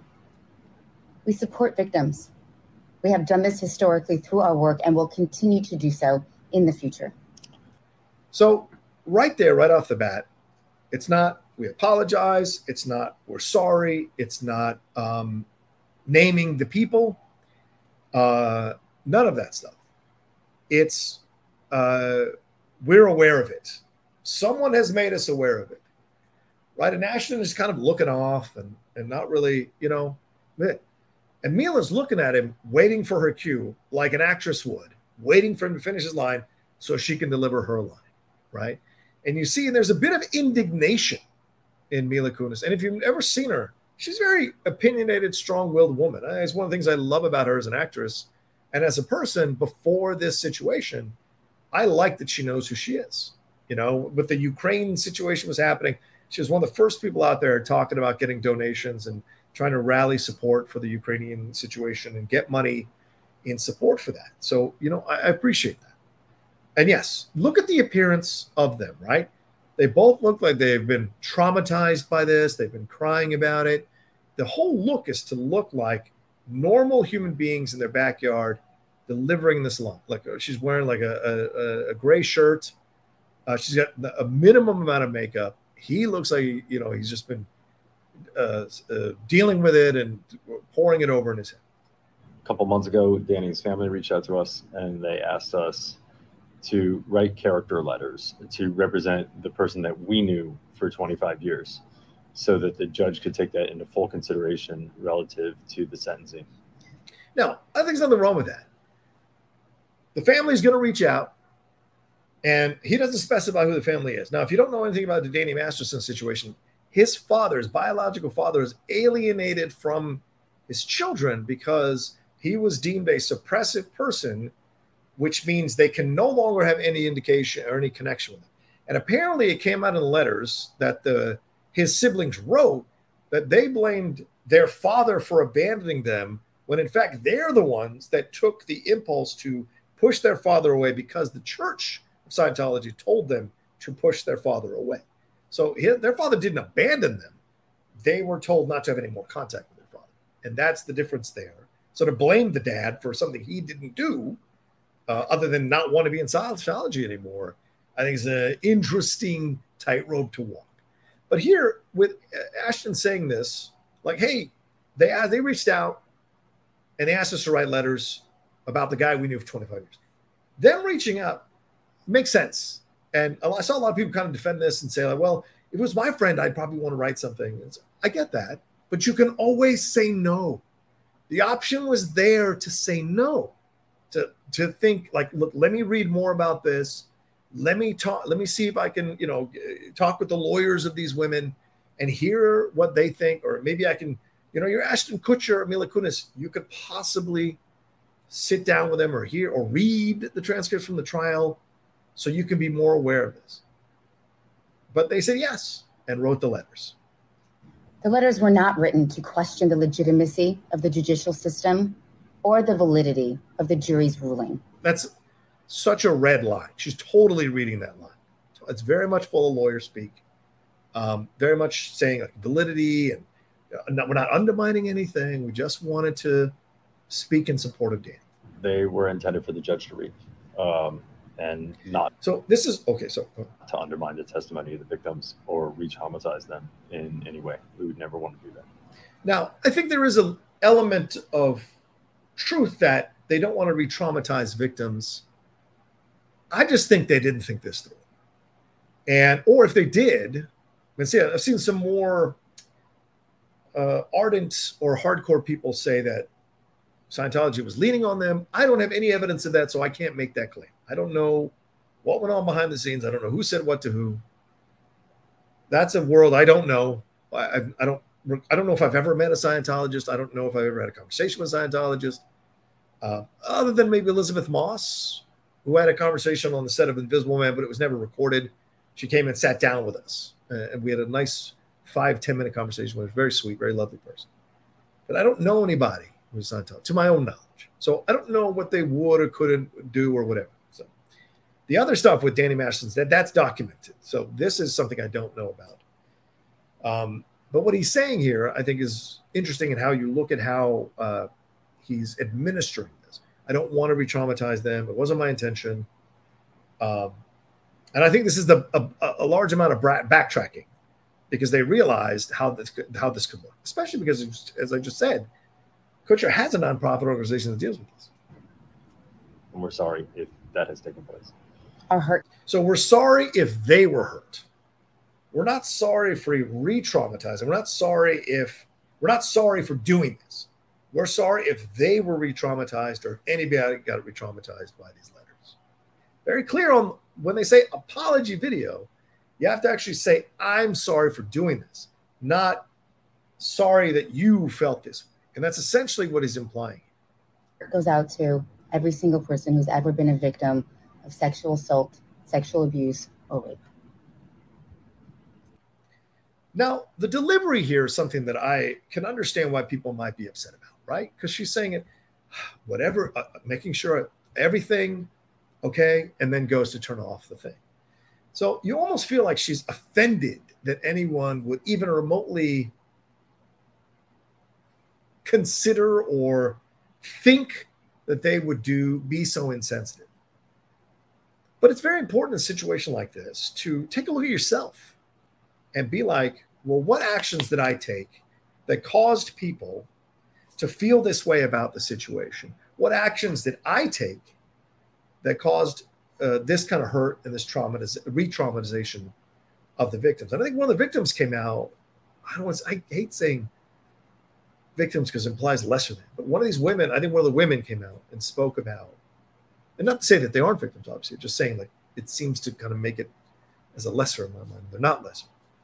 They're actually superior because they were able to they were able to have the guts and the bravery to leave Scientology because their implication was that Scientology was trying to get them to renege on these claims and bury them and encourage people not to testify in support of their claims. And that Danny was basically using his high status in Scientology to try to shut them up. So there's a certain amount of courage it takes for these three young women to come forward and speak out, knowing they were going to be deemed suppressive people by Scientology. So I find this to be an interesting moment in all of this, because you see her kind of like throwing it away. And I think she means it in an offended way. Like, how could anybody ever think this? But again, you've got to have that moment where you go, okay, what can I learn from this? How should I have approached this differently? And this feels like a bit of brand saving on so many levels. The problem is that this apology got even more vilified than the letters, because the letters, you can kind of maybe make a rationalization in your mind that, they're defending their friend that they've known for years. You could say, not that it was right, but you could go in your mind, like, I get why they think they should have done it. But then to deliver an apology that feels very scripted, rehearsed, choreographed, dare I say costumed, dare I say make-upped, to look like a hostage apology video, I find that to be fascinating and very much about trying to make them sympathetic rather than saying they did anything wrong. Well, now I do find it interesting that I haven't seen anyone else come out and say anything, like Deborah Jo Rupp, Kurtwood Smith, Ethan Suplee, in between posting pictures of himself and all the weight he's lost. I haven't seen anybody posting anything apologizing for writing the letters. It was these two people that got the most kind of hate online and calling out. So it's an interesting situation. The body language, the tone, all of that is there that you can take a look at. Ivan, here's Ivan. Dude, they are friends with the guy and he had not been found guilty yet. No, he had been found guilty, Ivan. I don't know why you have a hard time reading stuff. Like he had been found. Well, even if he hadn't been found guilty, the fact that you're writing a letter before you know the evidence or you know what's happening is also a negative. That's almost even worse. Like, I didn't even hear all the evidence. Here's my feeling about it. You would think, well, let me hear all the evidence. Let me see what the situation is. Then I'll write the letter. But they wrote the letter without even seeing the evidence or seeing what they, like for you, it's like, well, they had to wait to see if the jury found them guilty or not. Can't you make up your own mind? If you read all the evidence, if you sit in the courtroom, if you read all the transcripts, if you're going to write a letter defending somebody, you better goddamn well fucking know everything about that case before you put pen to paper or fingers to a keyboard. That's the actual truth. So you want to get pugnacious and offended, Ivan, knock yourself the fuck out. But I'm telling you that you have to analyze the situation and know what you're doing and have a full knowledge of a situation before you're going to do something like this that could put you and your brand in jeopardy of getting vilified by a large number of people. That's the actual truth. Eric says, hey, John, I just want to send some love. Thank you for all that you're doing for creating a space for insightful conversations. Thank you, Eric. I appreciate you watching. I appreciate all of you watching, 320 of you hanging out with me. I appreciate that very, very much. Hey, Dom, what's up? Good to see you, brother. Dom says, I married into a family that is good friends with the Masterson family. It's actually been hard to see people close to him cope with seeing their friend go to jail for so long. Well, fine, but why don't you get to know the family members of the rape victims and find out how tough it is for them to deal with the fact that they're having to watch their loved ones go through the trauma of being raped, being questioned, being pursued by the Scientology, being hassled and harangued by God knows how many people. Like, please, I'm glad you know them, Dom, but to me, balance that out by getting to know or finding out how these women are dealing with the ramifications of the actions that this man has wrought upon them. And it's supposed to be difficult. It's supposed to be difficult when someone does horrific things like this. And from what you read in the transcripts, it's pretty hard stuff to read. So I get it, but so it's this thing at the end of the day. It's like I get it, but there's a balance here. If you're going to focus on one section of pain, open the door to the other section of pain so you balance that out. So that's what I say there. Yeah, you can read up on both families. Yeah, absolutely. Have that balance. So the letters that were wrote asked the judge to be lenient on sentencing him. Yes, exactly. That's for sure. They are presented to the judge during the sentencing phase along with the testimony of any live witnesses. And that's what I say. You have to be aware of the situation before you go to bat for somebody or go to the mat for somebody. Do your own research, do your own investigations, do your own stuff if you want to put yourself in the crosshairs. Because that's, especially if you're a famous person, that's essentially what you're doing. So, and what is the people were telling? Well, there was a statement here. Yeah, there's a statement from one of the women who brought this forward. Yeah, she said, Jane, this is from Yashar Ali. Let me bring up the thing here. She said the tweet from Yashar Ali, who, if you don't follow Yashar Ali at Yashar, I recommend you do. He's got incredible amount of information on all of this. I'm only scratching the surface on all the information surrounding this. But he said, Jane Doe number 1, also known as Jen B., one of the women Danny Masterson was convicted of raping, just texted me her reaction to Ashton and Mila Kunis's video. This video was incredibly insulting and hurtful. My hope is that they learn radical accountability and the importance of self-education to learn when to keep their privilege in check, especially Ashton, who claims to work with victims of sex crimes. And as to Mila, I can only think of time's up, which is a very strong statement there by her for sure in all of this. I know that there was a story that came out. I don't know if I have it up myself personally, but I know there was a story that came out about the situations. Oh, yeah, here we go. This is Entertainment Weekly covered this. that Mila Kunis says Danny Masterson bet Ashton Kutcher to French kiss her when she was 14. This resurfaced in a 2002 interview with Rosie O'Donnell. They were on the talk show. I watched the clip of this. It's online. You can watch it on Twitter as well.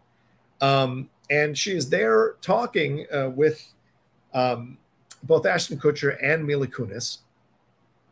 In the clip, Kunis reveals that Danny Masterson once bet Ashton Kutcher to French kiss her on the set of their Fox sitcom during a scene that required the two who played love interests, Jackie and Kelso, to be making out. At the time, Kunis was 14, Kutcher was 19. So the person that Deborah Jo Rupp was defending as sitting down with the teens and telling them not to do drugs and to walk the straight and narrow was also on the other side, possibly betting Ashton Kutcher to French kiss, daring him to French kiss a 14-year-old girl simply because they were doing a scene together where they were making out.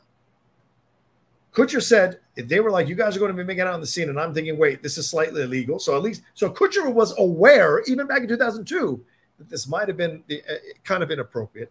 Kunis said, I'd never kissed a guy. Ashton's attractive. And I was a 14-year-old little girl. And I was extremely scared for my life. I was extremely scared for my life. That there is laying the groundwork for traumatization. He was very nice about it. He was like, don't worry about it. Then Danny goes to him and goes, dude, I'll give you $10 if you French kiss her.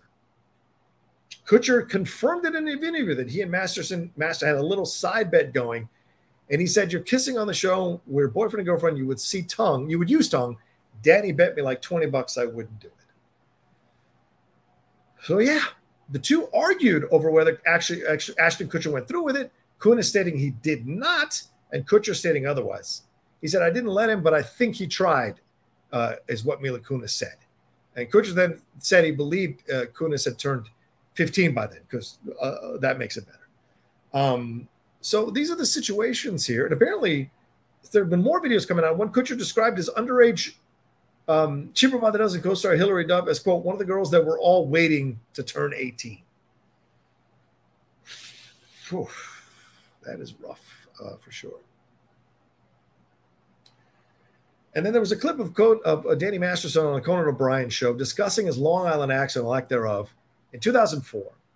And the actor builds up to a joke about him asking people to touch his genitals. Brian says, so why are you asking people to do that? That's the more important question, Conan O'Brien said. And Danny Masterson said, I mean, you got him. You know what I mean? Everybody should grab. And then Conan said, and this is really interesting, Conan says, I've heard about you and you'll be caught soon. I know you will. And Danny laughed and said, I will.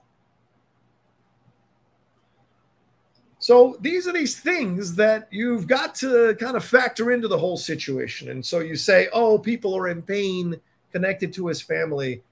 This guy's had a pattern of doing things that violate women's or people's space and borders and parameters and boundaries. So, you know, I'm sorry they're in pain, but the dude has a pattern. That's kind of the situation here, unfortunately, for his family to see this happening. So, but yeah, Conan knew. Conan could sense. These are these things you see, you know, in these talk shows. So anyway, that's the situation there. I just wanted to talk about it. Look, I get people who want to defend the fact that they wrote the letters. Certainly a lot of us might be tempted to write letters to defend our friends in certain situations. But something when you're dealing with something like this, which is multiple rape accusations, and these are just the women who had the strength and the bravery and the courage to take on the entire Church of Scientology in accusing Danny.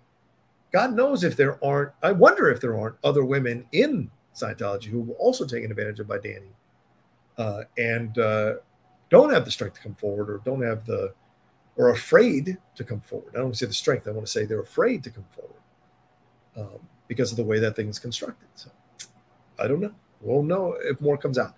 And as I'm saying this, his attorney, Sean Hawley, who also defended OJ, was part of the OJ team, is out here trying to get him an appeal because they're claiming that the judge made some incorrect decisions in allowing more testimony of what he did to these women to come through. so that the jury had a bigger picture of what happened. And we'll see what happens with that. So he may not do the 30 years. Who knows? And look, these women, I think one of the women came forward and said that she went to the police to report him, and that one of the police immediately called the Church of Scientology, which is how they knew about it. So don't ever doubt how long these tentacles are with situations like this. And it's unsettling. Anonymous sent in a Streamlab and said, Mr. Rocha, apologies for the late query, but what's your gut reaction to scabbing? Because you realize your national union hates you as much as your employer. I don't know what that means. What's your reaction to scabbing because you realize your national union hates you as much as your employer? Yeah, I don't know if I can make sense of that. My gut reaction is I don't think scabbing is a good thing. And I wouldn't, if I was on a show like that, I don't think I wouldn't do it. So yeah, weird. How does your employer hate you if you're scabbing? That's confusing to me. Anyway, let me hit one more of these super chats that came through here from Eric's. He said, you already did, Eric's. Thank you very much. I already read it. Apologies. All right, let's take a quick break from this situation, and we'll move on to other stuff. I got about 20 minutes left in the show. So if you want to send in some support, some Streamlabs and super chats, do it now so I can answer them before I get on out of here, because Lady Outlaw and I are going to grab some lunch after I'm done with this. And we'll be right back right after this.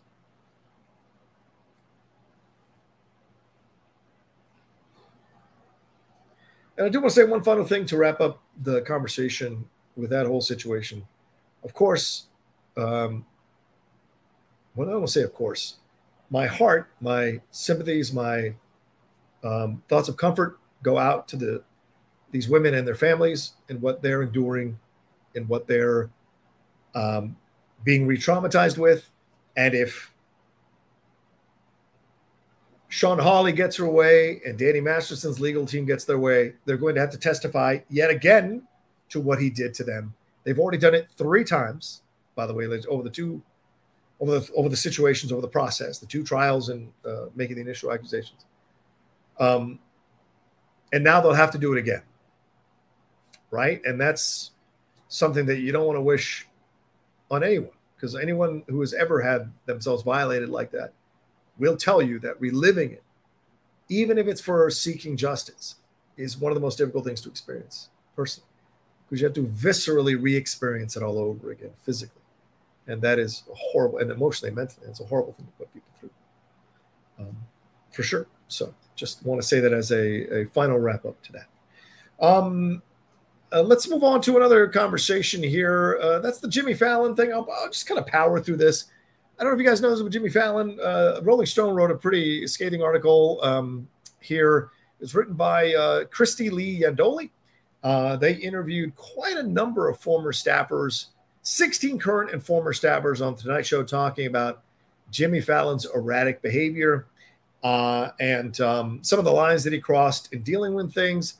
They implied that he has trouble with alcohol, even though he's denied this since day one. And I certainly am not going to make any accusations because I have no personal knowledge of whether he has any trouble with that kind of stuff. But certainly the conversations throughout here, some anonymous, some not anonymous, talking about the situation and that he's good in bad days, that he could be awful to people, and he could absolutely have outbursts, and that his behavior was inconsistent. And a lot of these staffers said in this piece, which is up on Rolling Stone. I think you can, if you haven't clicked on Rolling Stone, you get one article. You can read it. It's pretty extensive.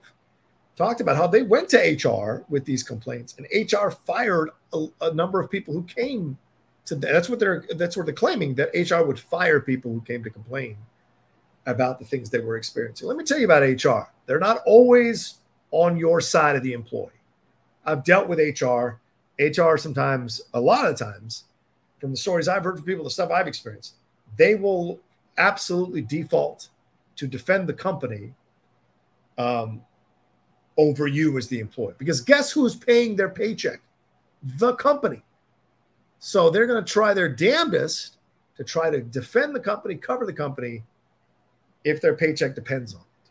And so it's not always the smartest thing to go HR, and that's the unfortunate truth. Just like it's not always the smartest thing to go to the police, even though you should, when you've been attacked or assaulted or sexually violated, because sometimes they don't believe you and they want to find the reasons to not believe. So you see in this situation, a number of them came forward and they talked about it. 7 former employees say their mental health was impacted by their alleged experiences. These staffers said it was commonplace to hear people joking about wanting to kill themselves and that they would refer to guests' dressing rooms in the office as crying rooms because that's where they would go to let out their emotions.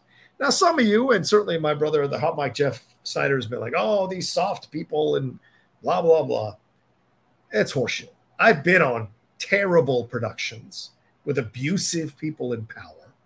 And it is such a terrible experience because that energy, and especially if you're somewhat of an empath, that energy consumes the set. It consumes the set. Now, again, I don't have any personal experience with Jimmy Fallon. I don't think I ever saw his show in person. I'm not a big fan of going to live tapings of show. But certainly from these reports, quite a number of people felt that they had real hard time dealing with him and his mood swings and his upsetness. And the reason it's a big deal is because he radiates, just like Ellen, just like Drew Barrymore, radiates this, oh, he's just a sweet guy, a cool guy, he's a fun guy. Look, he's doing singing imitations. Look, he's tousling Trump's hair. Look, he's giggling and laughing and falling all over himself. And Nicole Kidman and him could have dated. There's all of that, right? Which is fun and cute and great for late night. It totally works. But if behind the scenes you're a terror to deal with, that has to be exposed. That has to be brought out into the light so that people who watch the show can make up their own minds of whether they want to keep patronizing your show and supporting your show, knowing some of your actions and your behavior. I mean, that whole expose on Ellen eventually ran her off that show. Thank God. Because I had own personal experience from a couple of friends who worked on that show and told me horrible stories of what she was like to people and their head, or what her producers and head writers were like, which was not great. So, you get that. And it's exposed here. It detailed an ugly environment with unexpected, inconsistent behavior, outbursts, staffers losing faith that the show's 9 different showrunners in 9 years could change anything. I mean, it's amazing that the show is successful in any way, shape, or form when they have revolving showrunners at the same pace that the Cleveland Browns have head coaches. And that's a shitty team, even though they won yesterday. It's a shitty team, shitty track record, shitty situation. It's like having a great team that constantly changes coaches every year, but delivers a good product for the most part every year. So it's incredible that they were able to do it. And that's a testimony to the staff and the production team that were ironically getting abused by a lot of the actions of these showrunners, according to the report and Fallon. They quote that they say that there was widespread fear at work and that their mental health was affected, as I said earlier. NBC issued a statement acknowledging employee issues being investigated. They said, we are incredibly proud of tonight's show and providing a respectful work environment is top priority. As in any workplace, we've had employees raise issues and there have been investigations and action has been taken where appropriate. And the current showrunner, who Fallon said, because Fallon did a whole virtual meeting and apologized to everybody on the call for what went down. And by the way, he's part of that podcast where all the late night show guys are getting together and doing a podcast. I wonder if they're going to bring this up and give Jimmy all kinds of shit. Fallon said in the virtual meeting that the current showrunner is going nowhere and told staffers in an email following the article's publishing that he doesn't believe the reporting is reflective of the show's true environment. But the statement said, well, I know the reporter reached out to many of you before the piece ran. I don't believe what is written is reflective. And this is the showrunner, not Jimmy. While I know the reporter reached out to many of you before the piece ran, I don't believe what's written is reflective of the overall culture of our extraordinary team that I'm so lucky and proud to work with every day. The place described in the article is not the place I know. Still, it's disappointing to see something published that does not capture the positive and inclusive environment I believe we have created together. Okay, so this statement is phenomenal to dissect, right? Because first of all, this is a showrunner taking no response. Now, I get it. Maybe some of these actions didn't happen on his watch because, as we said, there have been 9 showrunners. But still, I find it fascinating, the wording of this statement. While I know the reporter reached out to many of you before the piece ran, I don't believe what is written is reflective of the overall culture of our extraordinary team. So in one breath, he is kissing the ass of the team to soften them up by calling them extraordinary. Then he's denigrating the article and giving it no validity by saying, I don't believe that it's reflective of the overall culture. Rather than accepting a lot of these people's thoughts and feelings and experiences, he is denigrating them, devaluing them. There's another term I'm looking for right now that I can't remember, but he is belittling their feelings about their situations by saying he doesn't believe it. And he says, I'm so lucky and proud to work with every day, which is showrunner ass-kissing doublespeak. And they all do it. None of them believe it. They all say that shit. But the truth is, at the end of the day, they are very cocky about themselves, and they think these people work in service of them and their vision. And then he says, the place described in the article is not the place I know. Again, reiterating the fact that, hey, it's almost similar to Kutcher, right? And Mila Kunis and all those people wrote the letters. That person who raped 3 women, that's not the Danny Masterson I know. That's not, it's essentially it's the cousin of that comment. It really is. It said the place described in the article is not the place I know. Still, it's disappointing. It's terrible. It's frustrating. It's horrific. It's not cool.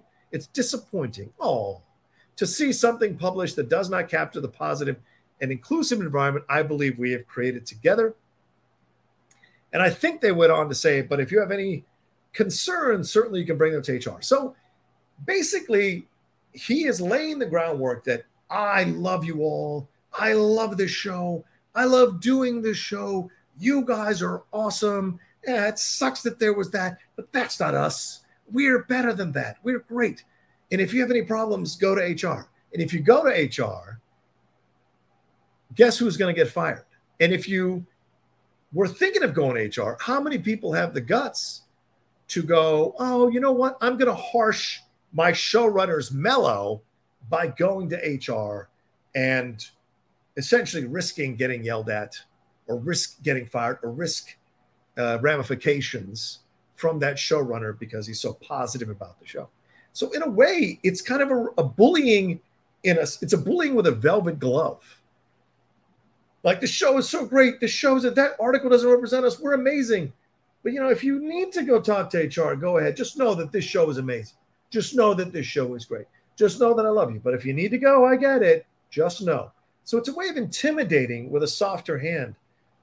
People who are maybe on the fence or don't want to, because how many 19, 20-year-olds, 22-year-olds, 23-year-olds, 25-year-olds, 30-year-olds are willing to risk losing their job to go and complain about the head guy? It's not a lot of people. This is not a lot of people. That's why Rolling Stone had to go anonymous with these 16 people for the most part, because they knew that these people would get blowback, would get vilified in the industry. No one would hire them on a production because they'd be like, these people are going to talk about us. So they know all that. And so it's a dangerous situation for them. So in a way, it's kind of a reverse bullying by stroking your hair and telling you not to do it. All right, so we'll see what happens with that. There you go. Yeah, when the showrunner is saying, I don't believe the experience of these 16 people, how would a current staffer believe it would be any different if they go to HR? That's 100% the truth. That's 100% the truth. Yes. And that's what I'm getting at. JMB says, whoa, I just got some John Louise wrote with Harshing the Mellow, some real 90s.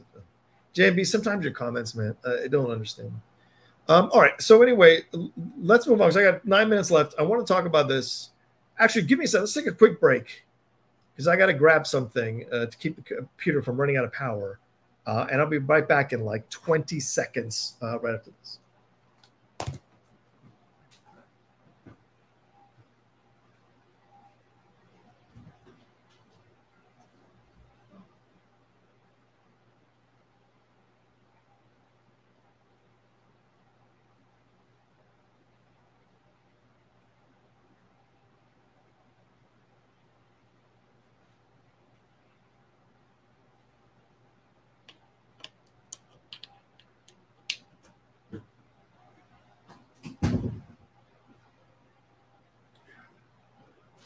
All right. Is that okay? All right, we'll see how long we'll be able to go on with that power source. We'll see how long. We shall see. All right, so Pauly Shore reference. Oh, I don't watch Pauly Shore stuff. All right, that's 24 seconds. So apologies, 006. I apologize. All right, so let's wrap up by having this conversation about Martin Short's. I don't know if you guys saw this, but there was an article by Dan Coyce in Slate, and he essentially wrote that he's not a big fan of Martin Short. And he says the Short has been synonymous with a kind of eager to please flamboyance since his days at Toronto's Second City, where he would do anything for a laugh. He says that he finds Martin Short's over-the-top characters that Martin Short has played in his long career, quote, unbelievably annoying. Now, a lot of people jumped on this and came to his defense. All these fans came to his defense. All these people brought up these wonderful things that he was a part of. Ben Stiller came out and said, Martin Short's a comedic genius, end of story. Mark Hamill said, hard to believe people are actually debating whether or not Martin Short is funny. Newsflash, he's hilarious. Michael McKean, who, of course, has been in a number of those Christopher Guest films and also in Laverne and Shirley, and, of course, a good actor in his own right, and a number of other things. This guy really blew the lid off the whole Martin Short story, didn't he? And J. Smith Cameron said that the infamous Martin Short article, of course, is from Succession, J. Smith Cameron. She says the infamous Martin Short article is filled with clips or references to characters that the writer finds annoying somehow, but are so entertaining that the article is a Valentine in spite of itself. And John Cusack said, I don't know what people are on about Martin Short, but his Mr. Rogers boxing match is my favorite. So this is so fascinating to me because I read the article, and I don't know if these people read the article. Because the article, yes, Dan Coyce is clear that he's not a fan of Martin Short. And he's not a fan of the overtop character. And guess what?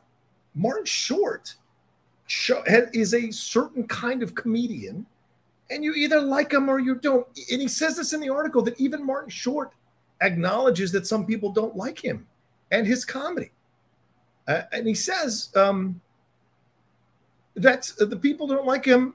You're never going to win those people over. And this is what he said in an oral history of 1994's Clifford, which is a horrific film. I know people like it. It's not my jam. But he says the one thing he knows about people who hate him, he added laughing, is that if I had dinner with them, I'd be bored. That's the only thing I can say back to those bastards. And here's the deal. I think this article is pretty balanced, or column, I guess I would say, not article. It's pretty balanced in delivering the reasons why Dan Coyce doesn't find Martin Short funny, but also giving validity to a lot of the journey Martin Short has gone on. The article talks about his beginnings, losing his, losing his brother or sister, then losing his parents at a young age in his 20s. And he gives a great synopsis of Martin Short's career and also offering his opinion on the things that he liked and didn't like, all the way up to Only Murders in the Building. And I got to be honest with you, I don't always like Martin Short, and that shouldn't be a fucking crime. And watching these people go crazy about it is fascinating to me because, in essence, you're saying this person's not allowed to have their opinion.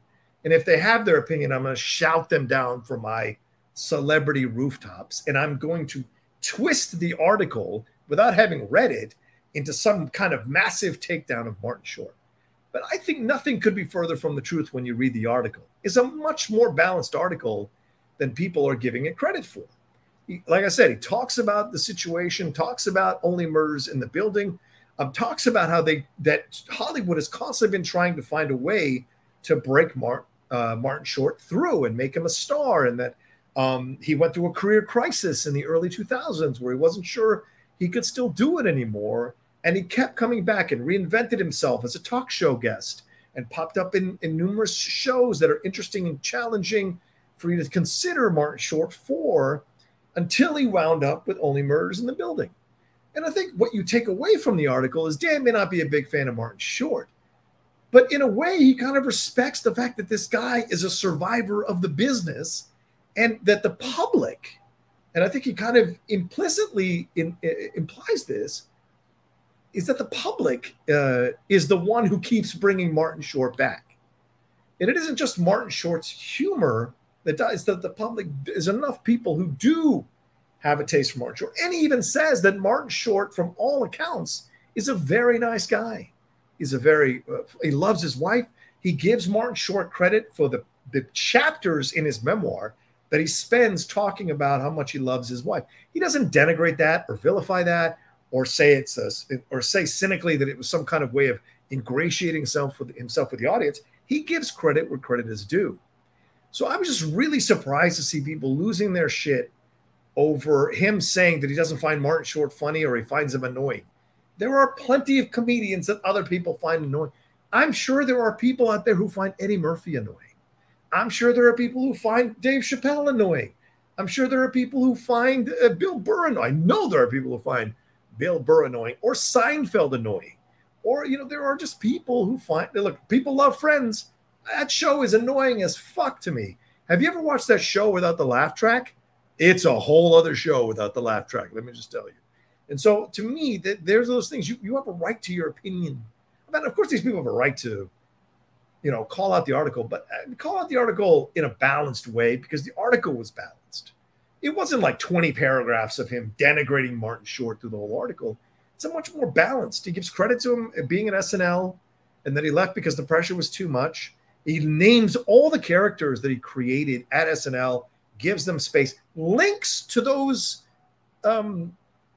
sketches, links to samples of those characters. Again, giving credit where credit is due in this situation. So, and goes extensively talking for 2 paragraphs about the birth of Ed Grimley on SNL and all of that. And then talks about how his movies, he appeared in not that bad movies that did poorly at the box office, like Inner Space and Mars Attacks.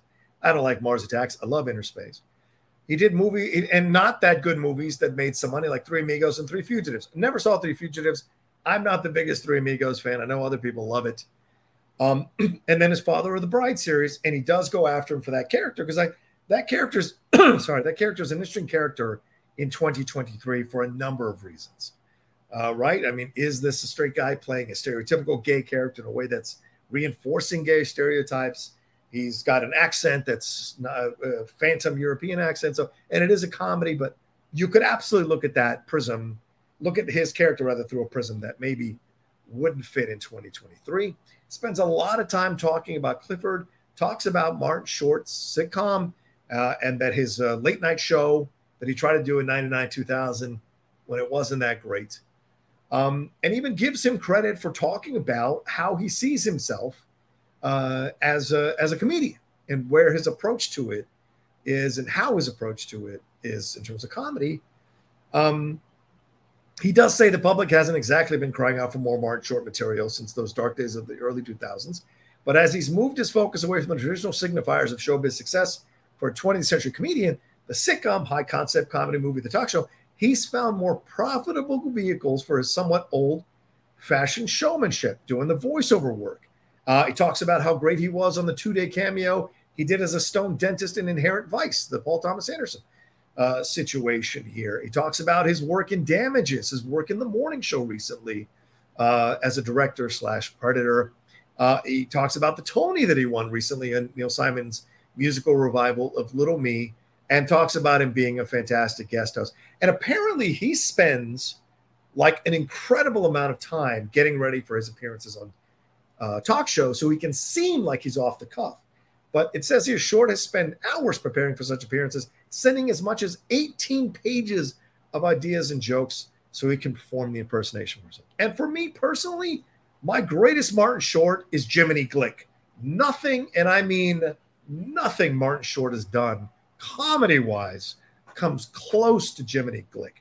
What Gervais was doing on the Golden Globes, Jiminy Glick was already doing in these sit-downs. With Between Two Ferns, Zach Galifianakis was doing, Jiminy Glick was already doing. Don't watch the movie. The movie's not great.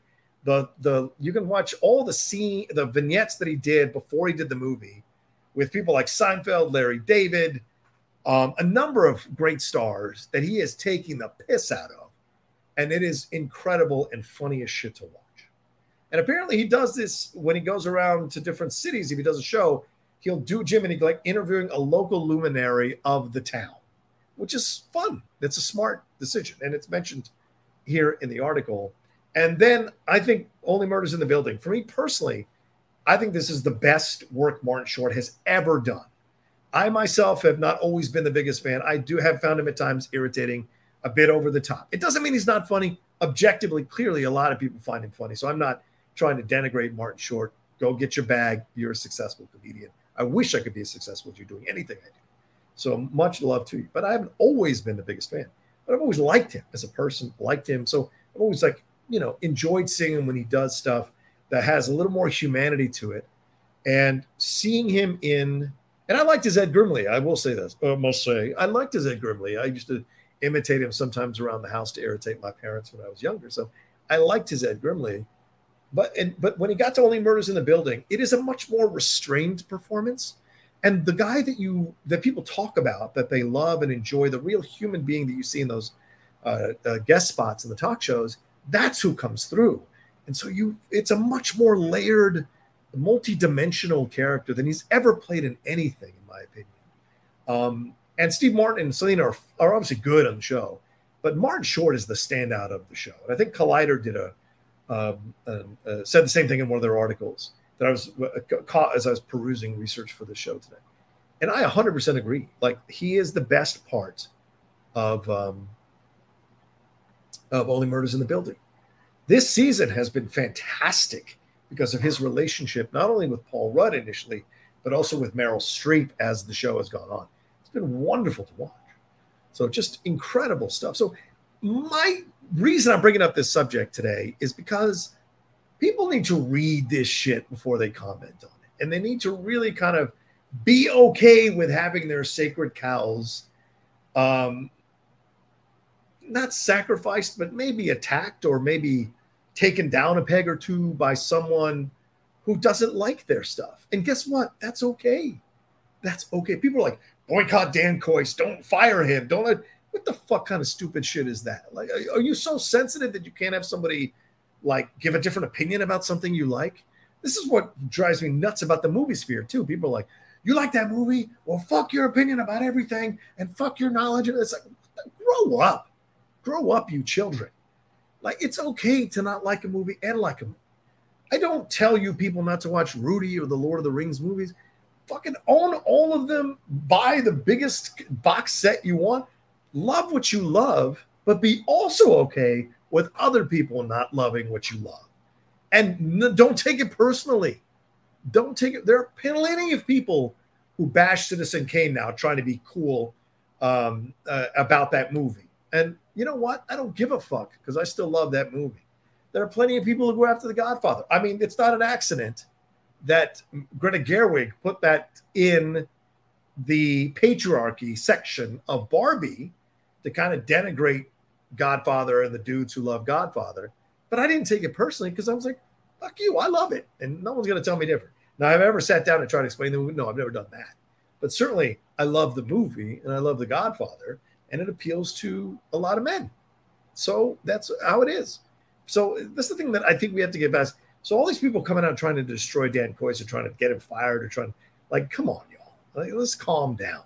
The thing that makes us great in this country is the ability to debate topics, have healthy conversations about this stuff, and then come out the other side with maybe a better understanding of the other side and an acceptance that other people have different opinion than you, and it doesn't have to affect your love of something. It doesn't, unless they're right. And I think that's what angers people the most, is that they have a real, at the bottom, an undercurrent of wondering whether they should like the movie or whether they do like the movie as much as they do. And so when people expose them, they're afraid to have something negative exposed about the movie because then they might have to change their opinion on it. They might be wrong. And people hate being proven wrong. God damn. There's a whole, there's a whole side of the political spectrum, but whatever. And so you get that in this.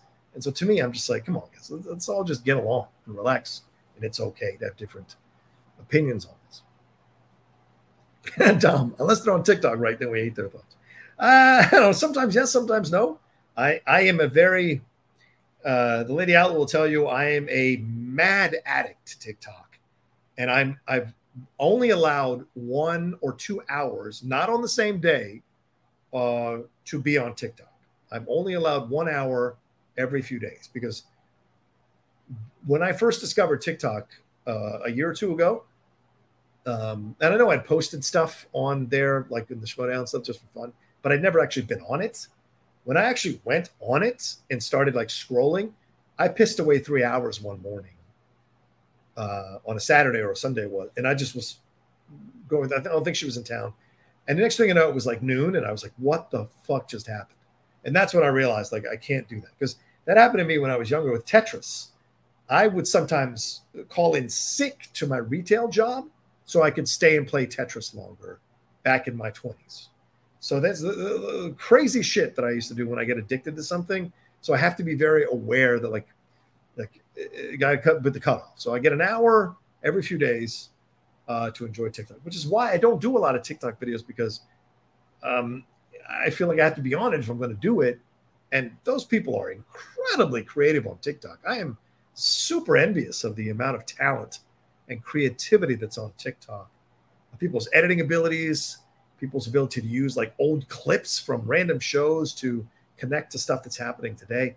It's amazing the kind of knowledge and creativity people have on TikTok. And I do nothing but bow out of respect for the people who are doing the right kind of content and interesting kind of content that they do on TikTok for sure. Jay West says, I'm playing Tetris right now. He's not lying. It's addictive. It is. Oh, Starfield? No, yeah. Starfield. First of all, it's an open world game. I don't want to. I can't. And I don't have a PC and I don't have an Xbox, so I can't play it. I have a PS5. I have to wait if it ever comes out on PS5. But I do want to try it. All right. Anyway, all right. So let me get out of here. Thank you so much. It's over 2 hours. I did not expect to be over 2 hours. I apologize, gang. Thank you so much for the Streamlabs and the super chats. Fredtastic says, "Hey, Outlaw. I understand why people protect their brand and know where the line is when they cross it. I shake my head when they act surprised when they get called out on it. Excited for the Aquaman 2 reaction and more Geek Bites." Yes, just a quick promotional thing. Thank you, Fred, for saying that. I will be doing a reaction to the Aquaman trailer. Apparently, they previewed 30 seconds of it yesterday. Again, it comes out over the weekend. What does that tell you? And it'll be on Thursday, I guess. They're going to drop the full trailer. So plan on seeing me react to that. We do have our Ahsoka review. We were going to be doing – I'm probably going to do a immediate reaction review like I did last week, which I thought was a lot of fun. A lot of people watched, which means a lot to me. So and then we'll do the review the next morning with the Geek Buddies. Look for that. We do have a current episode out right now called The Geek Bites. It's our debut episode of a new show that we're doing. It's a spinoff of the Geek Buddies. The three of us get together and talk about one topic to give you more knowledge about the topic. It's kind of an explainer video. And we do it on the World Between Worlds. So that is, that is out now for you all to watch.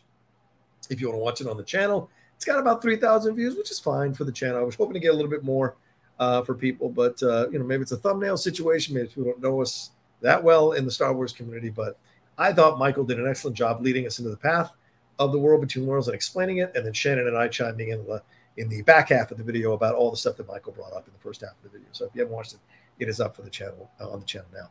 I'm going to see Stop Making Sense tonight, the 4K version, the new version that's going to be out in theaters on IMAX. I'm going to see it tonight, so I'm looking forward to that. I've got a Haunting in Venice tomorrow, so I'll be doing a reaction video or out-of-theater reaction to that. Apparently, it's getting great reviews, so I am very much looking forward to it because I didn't think it looked that great, but hearing everybody talking about it, I'm excited to see it now more than anything else. And, of course, the Hot Mic, which this week, I'm announcing it now, put it on your schedule. The Hot Mic will be at noon this week, 12 p.m. PT this week, because Jeff is coming back from Toronto, wants to hit it so that it doesn't later. He'll probably be asleep later in the day. He comes back the night before, so he wants to hit it early and knock it out. So 12 p.m. PT, that is what's going on. For those of you who don't know about the Cinephiles, that is my podcast that I do with Steve Morris. We just finished doing Night of the Hunter, and we're about to walk into a certain Leonardo DiCaprio 3-hour Martin Scorsese directed movie as our next film, and I'm looking forward to recording the first part tomorrow. But if you love Night of the Hunter, we just did a 2-part breakdown of that film on the Cinephiles. And please support the Cinephiles. I mean, we average 200 to 250,000 downloads a month. That is the show that I'm very, very proud of. that Steve and I do. And if you haven't listened to it, we do deep dives on great films. I mean, deep dives on great films. And if you want to hear John Roca being a full-on movie critic with the time and space that a podcast allows me to do that, and Steve as well, then the Cinephiles is where you need to go for all the great movies we talk about. And there's a 10-year window. So like nothing within the last 10 years gets talked about by us. It's everything 10 years and before. So that's there for you all to enjoy. Don't forget about the Geek Buddies and the Hot Mic separate podcast feeds as well. And the Outlaw Nation podcast network feed, which is its own feed as well. All right. Thank you all so much for hanging out with me. I appreciate it madly. Please make sure you hit a like on this video, share it on your social media, hit a like on this video, and subscribe to the channel down below. Trying to get to that 50,000 subscribers by the end of the year. Help us do that. Really appreciate it. If you're watching later, leave a comment on everything. Keep it respectful. I'll delete your comment, or I'll hide you from the channel if it's a disrespectful comment. Keep it fair. Keep it respectful. And I let the comment live. A healthy debate is always good. But if you're a dick, you're out. That's how it works on the Outlaw Nation channel. I don't give a fuck how much the algorithm helps me to have a shit ton of comments. If your comments are asshole comments, you're out. I don't give a fuck. I don't need it. All right. And then follow me at The Roca Says on Twitter, Instagram, and TikTok. I don't know if Game Time is coming back. I'm going to make a decision after the Jets-Bills game tonight, if I'm going to come back tomorrow and just do it solo. I don't have Winston. I couldn't afford to pay Winston. I respect Winston. I got to pay him. He's a great host, so I couldn't afford to pay him. Maybe if we are successful with the show solo and some money comes in, then the possibility exists. But at this point, if I do it, it'll just be me hanging out with y'all tomorrow at 1 or 2 p.m. Doing the show, talking about all the games from the NFL this past weekend and preparing for the games coming up here this weekend. All right, y'all take care of yourselves. Be well. Thanks so much for watching this and for listening to it. If you listen to it later on the podcast network, you guys are awesome. Thanks for the healthy and fun and lively chat and for indulging me for this 2-hour show. You all are amazing. And I'll talk to you next time with, and I'll say this because I'm going to start doing this. What I said way back when I was hosting that show that I used to host, whatever you need to do to get through the next second, next minute, next hour, next day, next week, next month, next year, please make sure you do that. You never know what's waiting for you on the other side. I am certainly an example of that. My whole world is an example of that. You never know what can be waiting for you. And remember what I said in Orlando? It may be like it may feel like you can't get up again. You don't have the breath to get up again. But if you find a way to get up and just keep moving forward, you never know what can happen. So for any of you who are struggling out there right now, any who are tough and having tough days, and look, I have tough days too, y'all. Don't let the fucking life I live fool you. I got some tough days that I deal with sometimes too. You just got to keep moving forward, putting one step in front of the other. Be kind to yourself, forgive yourself, believe in yourself, and know that there's a positive energy in the world you can tap into if you want to tap into it and that you're worth it. Forgive yourself. I think that's the number one thing, man. It's the hardest thing to do that we all go through if we're self-reflective in any way, is being able to forgive yourself. And especially if the person you feel you wronged has already forgiven you, forgive yourself. Let it go. Treat yourself like you would treat your best friend. How would you treat your best friend? That's how you need to treat yourself. Find a way to do that. So just throwing that out there for you all to think about. All right, I love you madly. Thanks so much for hanging out today. I'll talk to you next time with another brand new episode of The Nation here on the Outlaw Nation channel. Peace.